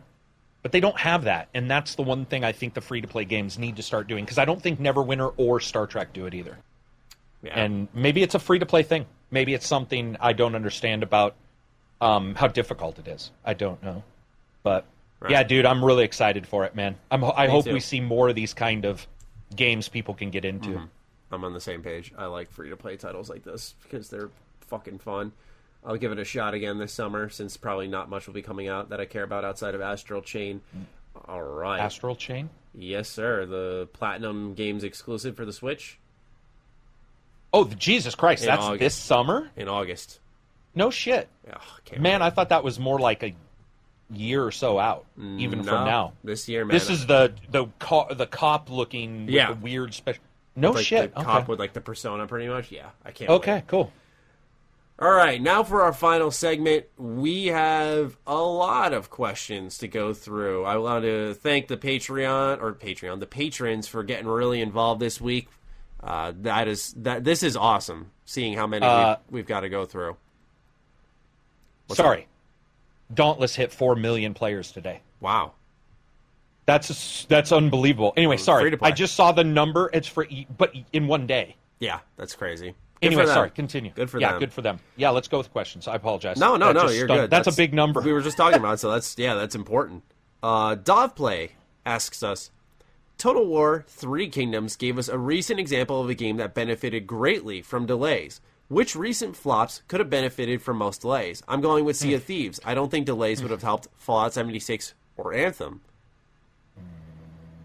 I think his point adds more to the question. He's kind of saying, like, those were games that were so broken on launch. Like, I was just playing Fallout 76 last night for a video, and the game still chugs at times.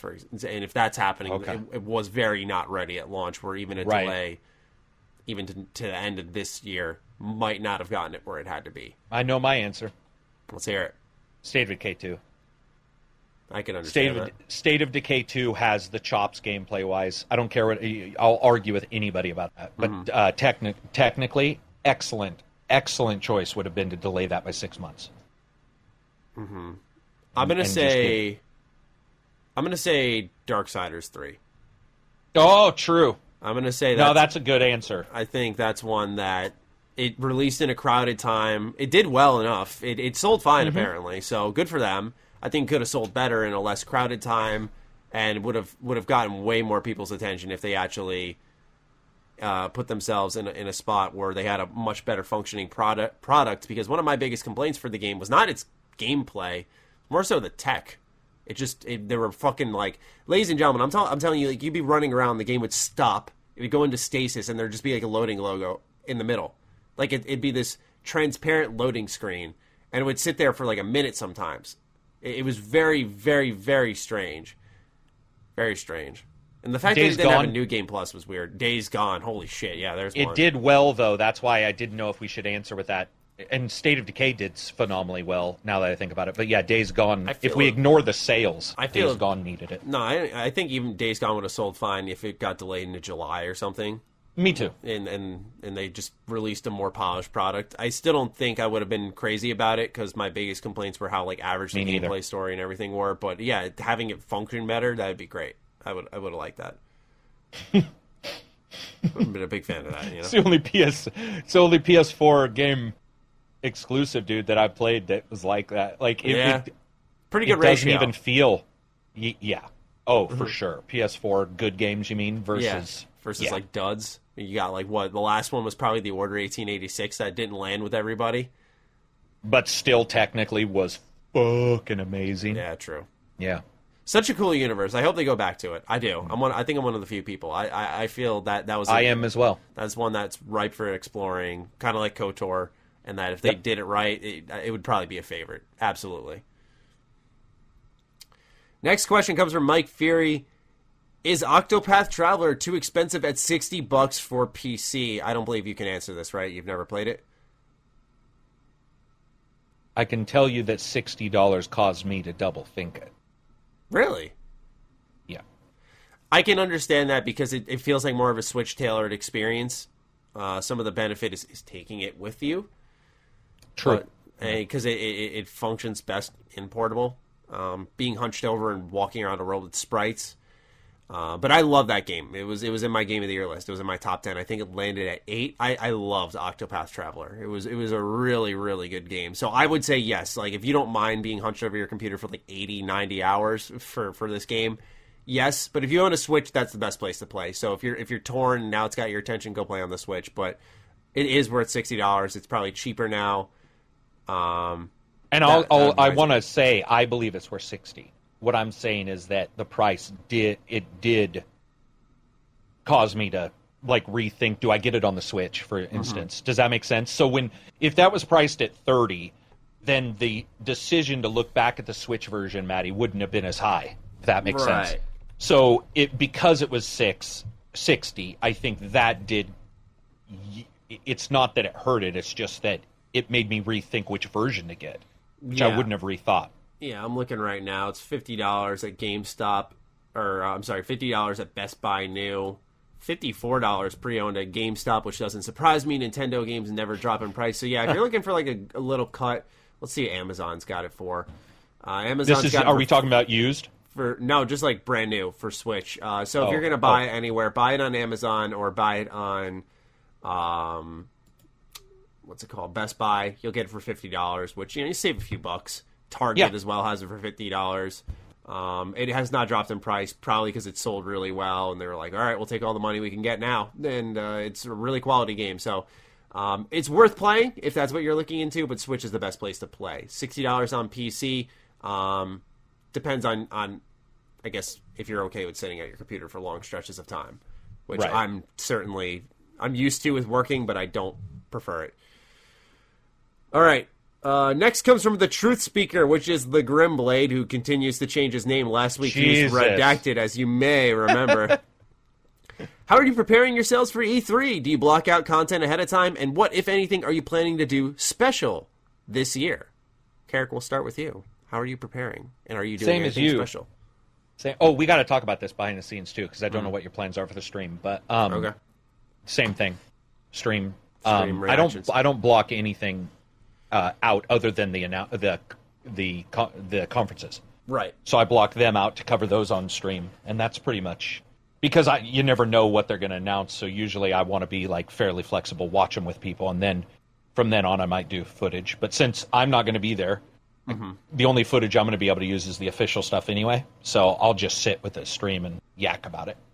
Yeah, I'm in the same ballpark where I'm going to stream reactions to all the major conferences, and then, probably if something will happen at one of these conferences that will demand a video, that will have me probably excited. That's the fun of it. That's why people are like, E3's done, E3 needs to go. I'm like, this is the 1 week where I know I can watch conferences and go, man, something cool is going to happen today that's going to make me happy. There's always I feel a guarantee in most days. At least in my life, I'm very fortunate, and so it's cool to have that for sure. Something awesome in gaming is going to happen today, and I'm ready for it. Very much so. Very much so. But in the terms of doing anything special, just streams. And I don't know if Grim meant when you block out content ahead of time. Does he mean like hide yourself from it? I don't think he did, because he knows we cover and discuss a lot. Oh, I gotcha. I personally, just to make sure I'll cover that base, I don't either. It'd be kind of, it'd work against my channel. Counterintuitive. Yeah, that's the word. Counterintuitive. Yeah. It would work against my channel. Here's a good one. Johnny EC says, or asks rather, most underappreciated game you've played this year thus far.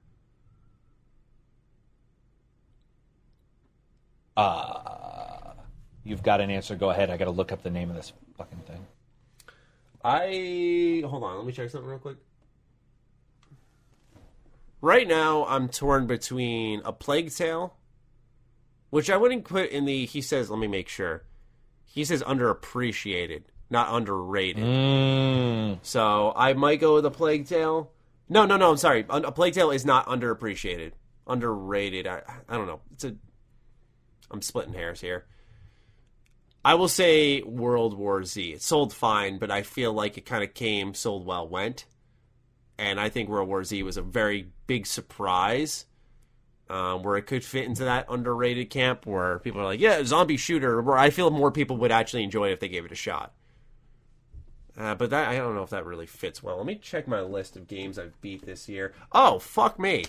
The one I play on my Switch all the time, Super Dragon Ball Heroes. I played it on stream for like 3 hours, and people were like, what is happening? This game looks weird. And I'm like, it is a fun Dragon Ball digital card game. Happening? And I was just like, you know what? This is underrated. It is absolutely underrated. I think, actually I have it right next to me here. Team Sonic Racing might fall in that ballpark. I feel it's reviewing well now, but I definitely got a feeling that... Cannot wait to play that. Yeah, same, man. I love kart racers. When I saw this reviewing well, I was like, all right, instant buy. And so I feel that's one that we're not going to be, a lot of people aren't going to be talking about at the end of the year. I get a really strong feeling, man, because these are the types of games that, like, they're the come-and-go style games. That's why every year I make an underrated games list for games like Sonic that you're looking for a discount for Christmas or something. It's why I make those videos, man, because they're fucking awesome titles. So, anyway, that'd be my answer. So, I'll stick with World War Z.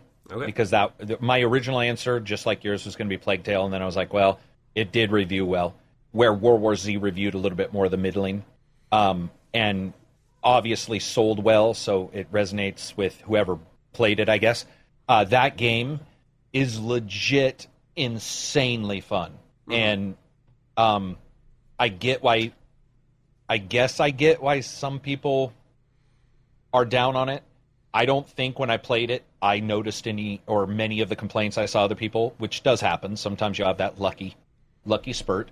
But it's like I've done like 80 hours of that game so far, and I still haven't had barely any tech issues, and it's just been a blast. Yeah, they've already added when it DLC. first came out, people were like, I can't get the game to start, and I believe it. I'm not saying people are liars, but like they'd look at reviews and go, well, why are they giving that a buy? And I'm like, I didn't experience my game not starting. My game ran fine.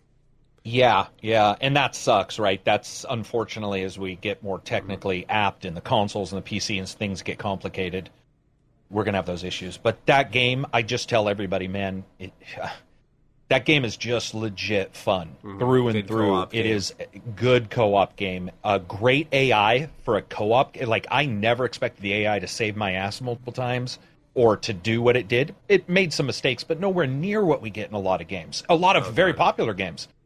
So, yeah, World War Z probably. Operencia was a very good Bard's Tale rip-off style game that I really liked. Yeah, it was. It came and went. And that was. I think Epic exclusives get notoriously downrated a little bit right now because of all the Epic Store stuff. And both of those were Epic Store exclusives. And I do believe that right now there's a both legitimate and illegitimate complaint, about Epic Store. And people vote the games down sometimes that I don't necessarily think I agree with on some of these titles. World War Z, for sure, being one. Absolutely. Bearded Panda asks, what is your greatest achievement / feat in gaming? Things like 100%ing a game like Sekiro or Dark Souls, completing a LASO campaign in the Halo series, or just being able to say, yeah, I beat Battletoads. What's the one thing y'all wear around your belt or pat yourself on the back for completing? Oh, fuck. I always go to my Bloodborne Platinum. I think that was like, because I did it legit. I didn't like save hack. Some people would like copy their saves onto a thumb drive and would load it in through their PlayStation 4 and it would start the game over at the end and get the second ending trophy. And they do it that way. And I beat it like 1, 2, 3, and on like the third try, I'd fucking like speed run through it all. I didn't die. Like it was a really like I have mastered this game, and I got the 100% platinum. Like I fucking decimated this game. It is my bitch, you know, that type of thing. Where I definitely carry that one around and flex that a bit. What's the other one? I guess the other one would be. When I used to play competitive Call of Duty, I think I actually had like a future in it if I stuck with it, especially with how esports has grown. I think I could have actually made something of myself in that department because I was on a Black Ops 1 search and destroy team that was 80-4. Like we just never lost and we were really good and we kept playing and playing and playing, but eventually just we lost interest. Like I just didn't like playing Call of Duty anymore, and I stopped and switched over to single-player games. It worked out. Here I am, ladies and gentlemen, but I'm just saying, I wouldn't say it's one I carry around often, but it's something I'm proud of because I know I could have gone in a different route and been successful, I guess.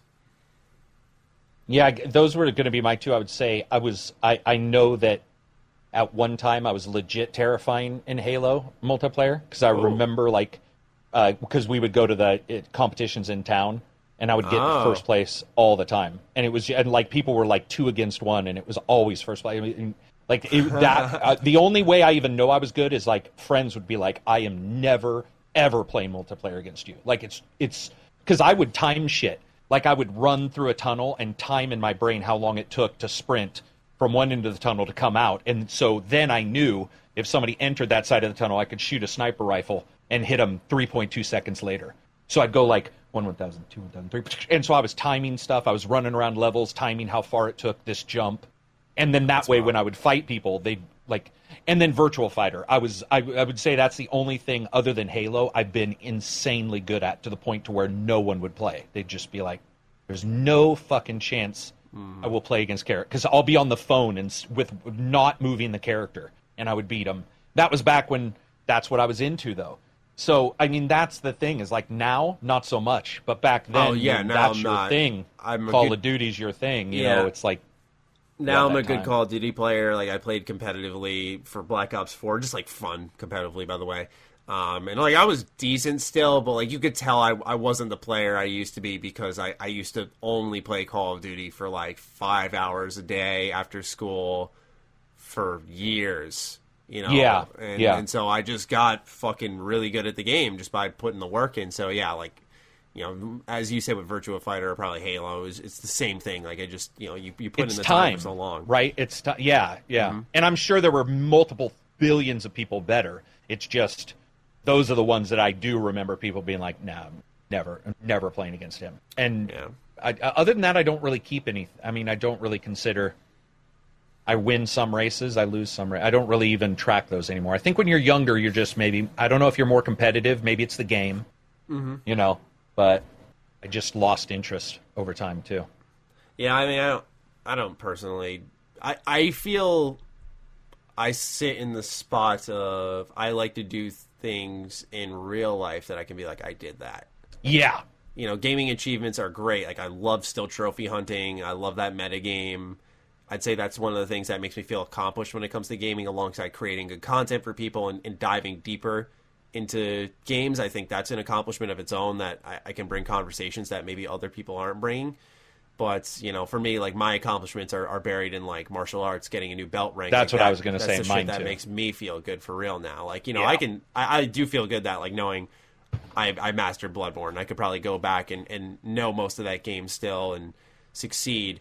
My friend and I were going to do a co-op playthrough last year, and we started and we breezed right through into the Bloodstarved Beast and finished that right away, and it's just like muscle memory. So that type of stuff feels good. You feel like a sense of confidence, but I guess most of my achievements I feel more proud of IRL.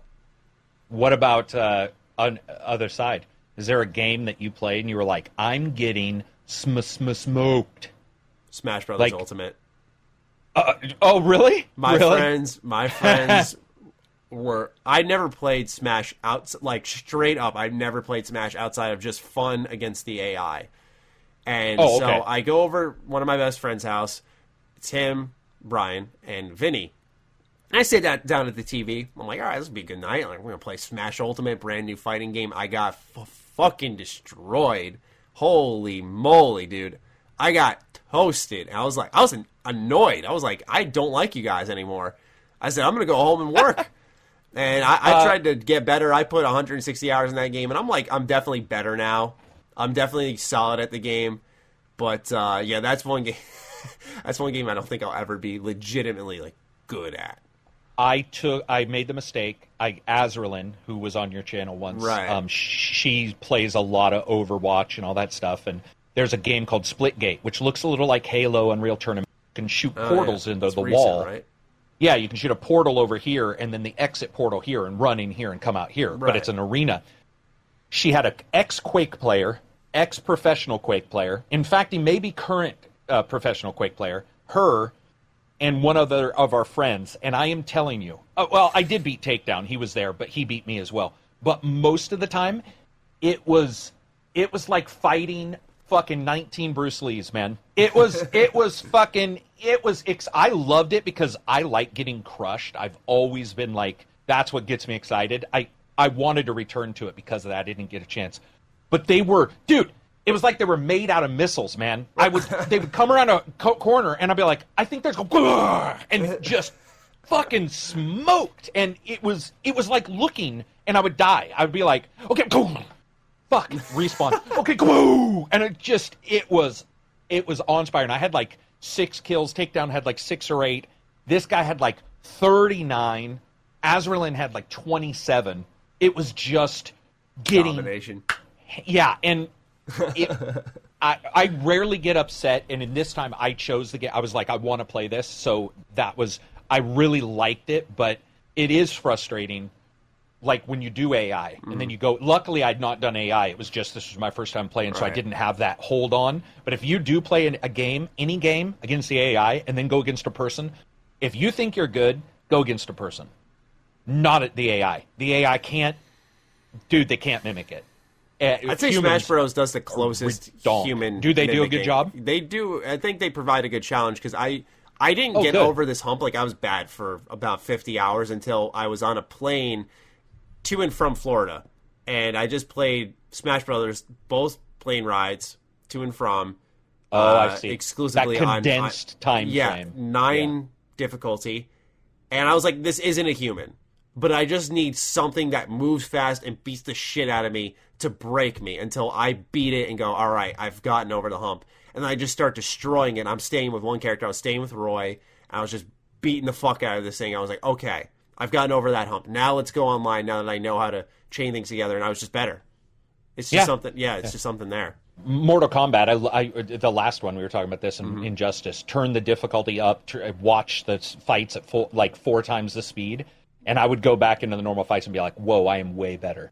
Which is also a great feeling of that moment where you're just getting stomped and you're like, my body's made of handles. These fuckers are throwing me around everywhere. It's like dribbling a basketball, right? And you're just like, am I ever going to get good? And then you come back and you're just better. Like, you're just tangibly better. There's a really cool feeling of that. I love that feeling. Yeah. Oh, man. We still got questions. Fat Ragnar asks, what if Cyberpunk isn't good? Do you think there will ever be a time when building a pre-built PC will be extremely streamlined? All right, so a fun fact about me, I use a pre-built, and I make like videos. I game a lot. It's a Razer cyber-powered PC. I just know it's got a 980 Ti in it. It's got 16 gigs of RAM in it. i7 quad core, like, it's a great PC, and it's never served me wrong. So there's nothing wrong with pre-built, and I thought it was extremely easy to shop for. I just looked for the top of the line specs at the time, and I was like, all right, this is it, and that was it. Am I missing something though? You're more of the tech oriented guy. Is that no? I like put together PC years for PC. I worked at a PC company where that's what we did, and I've done 4 pre-builts, and I also use cyber power. Okay, and It was incredibly easy, and it's the best PC I've ever had, even better than the ones I put together, just because putting it together back in the day meant something. You know, there was more to be taught. Now, I feel like it's really streamed. Yeah. And, you know, one time one of my friends was like, well, it still taught me where to put the video card. And I'm like, okay, dude, you could open up the chassis and just look and go, that's where the video card is. Also, it's cheaper now. I pieced the parts together, and because they were buying the NVIDIA cards at wholesale at the company, I couldn't actually put it together and then add on, I think I said 2 hours of my own time, and it was still more expensive than buying from them. I've never been happier. They pre-burn them, that company you went with, and I didn't realize I did. Takedown did, about 6 of our Discord people did. It's awesome. It just shows up at your house, and there's no RMA parts, because I put together systems, bought a hard drive, brand new, doesn't work. But because you order it from them, they've tested it all. So it's like just comes to your house. It took a month to get to me, but when it did, it's good to go. Mine took 3 days because I did the, quick put it together. They had to delay it because they didn't have a part or something. I remember. I remember that. That was so fucking annoying. Oh my god. Oh yeah, that would be annoying. Yeah, I remember that. I guess would be the one thing, because that was when one computer was like on the way out and it was on its last legs. You're like, just live, and you're like, all right, next week is it? And they're like, they call me, yeah, this is delayed for 2 weeks, but we're still working on getting a part for your PC. I'm like, fuck. Yeah, I've never been happier, dude. I mean, I legit I'll probably put some parts in it, but I don't know if I'll ever put my own together again. I don't get any satisfaction from it. And as for if Cyberpunk won't be good, it's going to be good. I'm not concerned. Sorry if that's an ignorant answer. But are you concerned at all? Do you think it's not going to be good? No, I'm not concerned, nor am I. What's the opposite of concerned? Hopeful. I'm just. Yeah, when it comes, I'm pretty much there. It comes. Yeah, I'm pretty much there. Not in the terms of like excitement. Like I'm looking forward to it definitely, but it's not like holy hype. You know, it's just like all right. In fact, you and I have made that mistake. Yeah, yeah. Spider-Man. We have learned. Spider-Man. It's gonna have co-op, and I don't know what I was doing. Oh, I went back and listened to that again. What is your favorite Old Republic storyline, if you're familiar with them? Carrot got me thinking about this with our discussion today. Says No Neil, or N. O'Neill, probably, 1992. I know mine, but I don't remember the character's name. But the Selkath. On the Minan's my favorite level of all time. I've done multiple videos on it.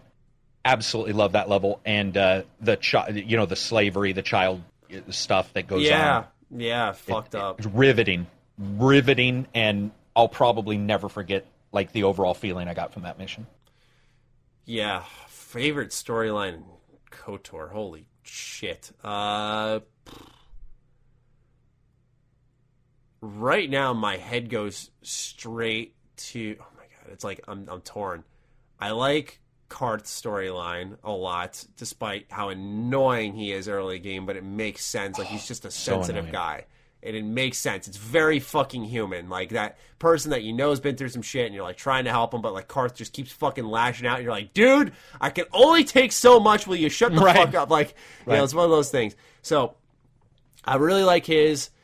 I'd say there's some stuff that happens on the final planet based on your playthrough initially. One or two? Group. First one. Okay, I know what you're talking about. Yeah, like some stuff happens based off choices and how you've led your life, so to speak, that really can like shake you up and go, oh my god, this is things are falling apart right now. Which I love. Let me think, what else? Atton storyline, for sure. I can't pick a favorite. I cannot. There's no shot I can pick like an absolute, this is my favorite. It's funny because I'm not thinking the main NPCs at all. I keep thinking of side stuff like the Selkath, but the one I liked was when you dress as the Desert Raider in Tatooine, and there was something... Cool. Oh, it was, and I don't like Tatooine as a location, to be honest. I find it one of the more boring locations in that game. Well, yeah, because you just go out to open sand. It's just, you find one guy trapped with like 40 droids. Yeah, that was, with the wife. He cheated on his wife. That was so good. That was so good. She set him up. That's a good storyline right there. Yeah. That was fun. But yeah, you see the one guy and you're like, I know that's a bad guy, right? Because it's desert. You don't get lost. But I like dressing up as the Desert Raider, and then if you want, you can kill them all. You can go to that to the Desert Raiders home base and decide, do you want to go evil and just slaughter them all, or do you want to try to figure out a way around it? I really thought that was well done. Yeah, man. All right, I gotta pick a favorite. I mean, one of my favorite encounters, I can say my hands down favorite encounter was in KOTOR 2. Even when I was younger, but it was for like a different reason when I was younger. But there's a part where you're on Nar Shaddaa and you go into the slums, and there's a guy just sitting on the ground, and I go and talk to him, and he's like, "I'm sick. I'm really sick." And you can choose to heal him and be a good guy, or you can literally convince him to kill himself. And you're like, that's so fucking wrong. Like, that's actually, like, really messed up. And, like, what's even more twisted is that the way they deliver it in the writing is more like, you should do this because it's better for you. Yeah, it's better for them. Right? Don't suffer. And it's like, this is horrible.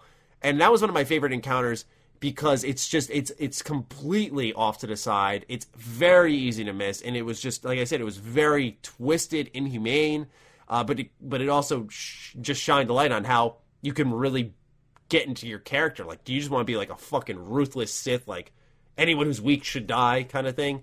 And they give that opportunity, but storylines. What about saving the Wookiees again from slavery? I was just thinking that was a good one. I was just thinking of that. Yeah, I mean, each one's so good. I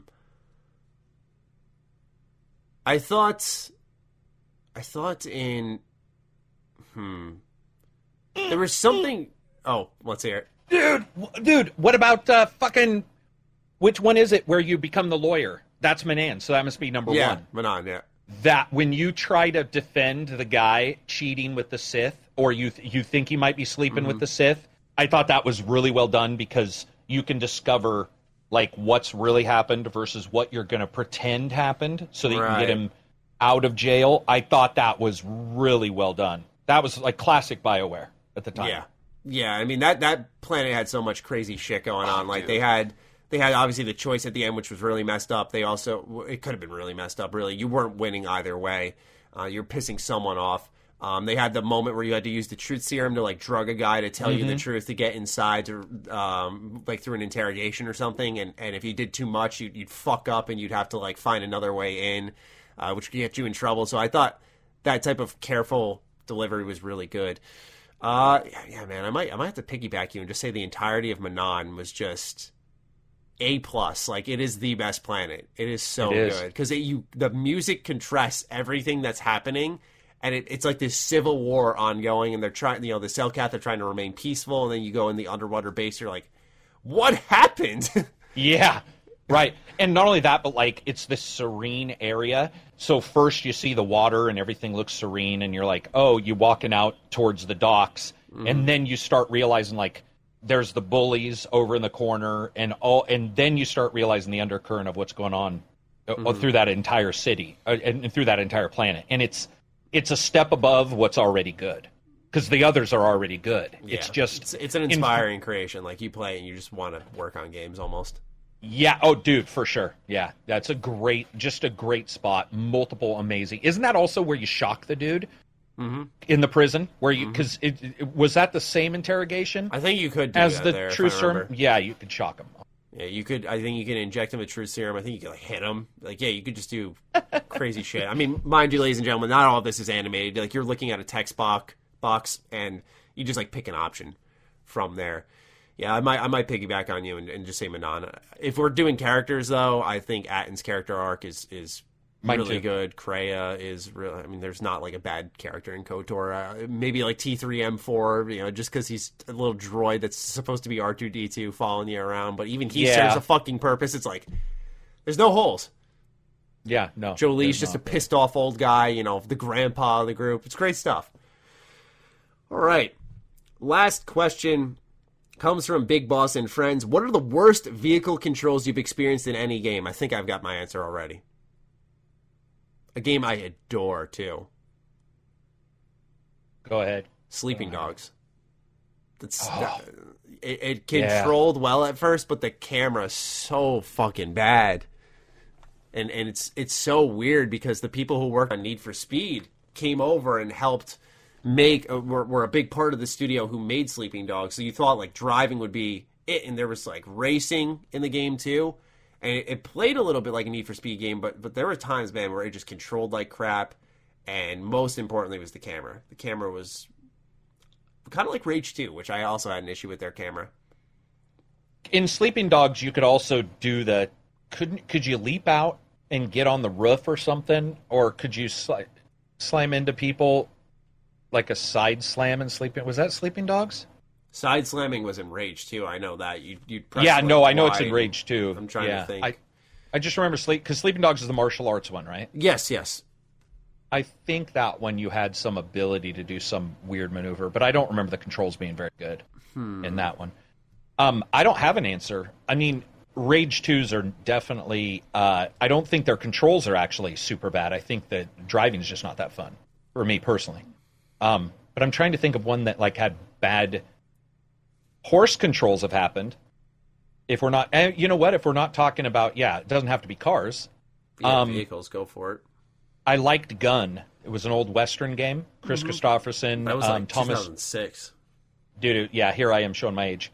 Thomas Jane, who is the original Punisher, and by all means the only Punisher. Come at me, we'll argue. That game I liked a lot, but I remember the horse being a biatch. So wait, hold on. 13 years ago, I was 10. How old were you? 26. Holy crap. 26. That's awesome. Yeah. So I'm just Dad. like just a little kid walking around shitting his pants and I'm already got a huge beard and looked exactly the same. Yeah, man, that would I would say horse and Witcher 3. I'm just gonna put it out there. I don't think Witcher 3's controls for the horse is very good. Regardless of all the other stuff I like about that game, I would never say that Roach controls the best. You know. Yeah, I feel like a lot of the controls will boil down to horses feeling more cumbersome. Red Dead trying to steer and like tapping the A button. Oh yeah, the original. No, I was talking about the most recent one. Oh, okay. I didn't have as many problems with this one as I did the first one. I just don't like the moving the stick while tapping. It's like rubbing your stomach and tapping your head, except on a fucking controller. It's like, what the fuck is this? No, I get you. So I think it probably does come down to animal controls in games more than a car for me. Most likely it was some steed that I didn't like versus a car. Yeah, for sure. What about GTAs? Have you always been okay with the GTA? Because I didn't like 4s at all. Nico? I didn't like 4 I was in not general, a fan so... of... Yeah, well... Okay. Yeah, that's fair. But GTA, the cars felt very light in GTA 5, I'll say. I played that one a lot more. I remember like getting in a sports car when you drift, it was like you were fucking paper blowing in the wind. Yeah, true. True. I felt like you were never grounded in a vehicle, no matter what you were driving, so... I wouldn't say I controlled that. It just felt floaty. I think 5, where you and I both felt it was pretty loose. I think that was in direct contrast to 4s, which was heavy. And 4 had like a lot of car lean. So normally when you go around a car like this, it leans to the outside. And they really mimic that a lot in 4, and it never felt right. It felt too car-like. I know that sounds weird, but like it was a little too realistic. GTA game, so you wanted to... Yeah, it never felt like you could throw it around. Interesting. All right. I did not know you didn't like 4. No, it just didn't click with me. Not a bad game. It's kind of where I sit on Sekiro. Just 4 did not click with me. Too dark, do you think? The Nico and the not fun. Maybe too dark, like too... The story sad? was really dark, and the setting, it didn't have the GTA humor that 5 does. I like dark storytelling. Okay. Danganronpa. I'm going to go back to that. Very dark series. Very dark. So. But what was it about 4 then? Do you know? I remember, last time I played, I was 13, I want to say. Jesus. Yeah, a while ago. So, a decade ago. I didn't like the mission structure. I played for, I want to say I gave it about like 8 hours of my time. Mm-hmm. which I'd say was a fair shake even back then, where I probably had no clue what I was doing. But I didn't like the mission structure of like, and even GTA 5 did this, and I knocked it for that too, which is, go and do this monotonous thing and call it a mission. Like, go bowling and it's a mission, right? I know that's such like it's a meme now. Like, people are going like, hey, cousin Nico, you want to go bowling? And, it just, the constant phone calls. I couldn't get involved in the world, I feel, if I'm reminiscing properly. The characters didn't grab me, and I feel like this is a title that's a product of, like, its mid to end game that's apparently, like, really good, but it's very sluggish to start, that's for sure. I mean, because Noah, who used to be a host here, it's one of his favorite games ever, and, like, he told me pretty much every major event, I don't remember now, but he told me pretty much every major event in that game. And it sounded good, that's why I tried it, because he's a Rockstar fan, like, he loves Rockstar. And I just, it didn't have those big moments early on that I thought were enjoyable. It reminded me of the slower JRPGs nowadays, where people are like, I can't get into it. It's 4 hours and nothing's happened yet. And like that's how I viewed back then, even when I didn't like JRPGs as much. Back then, that's how I viewed GTA 4. I'm like, I'm fucking doing nothing. I'm doing laundry runs for people or some shit. Not really. No, that's completely fair. I think the reason why people like it is because of why you don't like it. And I would agree. I feel the same way. I get like that. Some people love the bowling, and I would like it as not as a mission, but when a mission is a date or whatever, it becomes monotonous. I would agree. It wasn't for me. I remember like you were taking girls on dates or something. Yeah, you could take them to the bowling alley, and I was like, I'm bowling for the first like 3 hours of this game, and my memory may be spotty, but I did not like it. I did not like it. And I think that clearly GTA 5 offered something I was looking for that wasn't in 4. Whatever that is. Same. Exact same for me. It was a good game. And plus, that was in a time where like GTA Online was actually kind of unique. Fun. Nowadays, like open world, sandbox, all online shit. But to see like GTA, a big open world Rockstar game, go into the online space, like that was awesome. And remember, back in the day, everything was shared. It's not that way anymore. Mm-hmm. But when the game first came out, like you could all jump in. You could do private lobbies, which you can't even do now, from what I understand. But there was crazy, so you could just get some friends and just drive cars and do jumps for hours without anybody griefing you, without any issues. It was good times when that first came out. Yes, indeed. So that will conclude our show. All topics accounted for, ladies and gentlemen. We'd like to thank you for your time. If you've listened to the end, thank you so much. Carrick, any final words? No. All right. Most excellent. Anyway, ladies and gentlemen, we hope you enjoyed episode 203 of the Ham Radio Podcast. As always, you can find us on all your standard listening services for the podcast. If you want to support the Patreons, both of ours will be linked in the description down below. And we will catch you guys next week.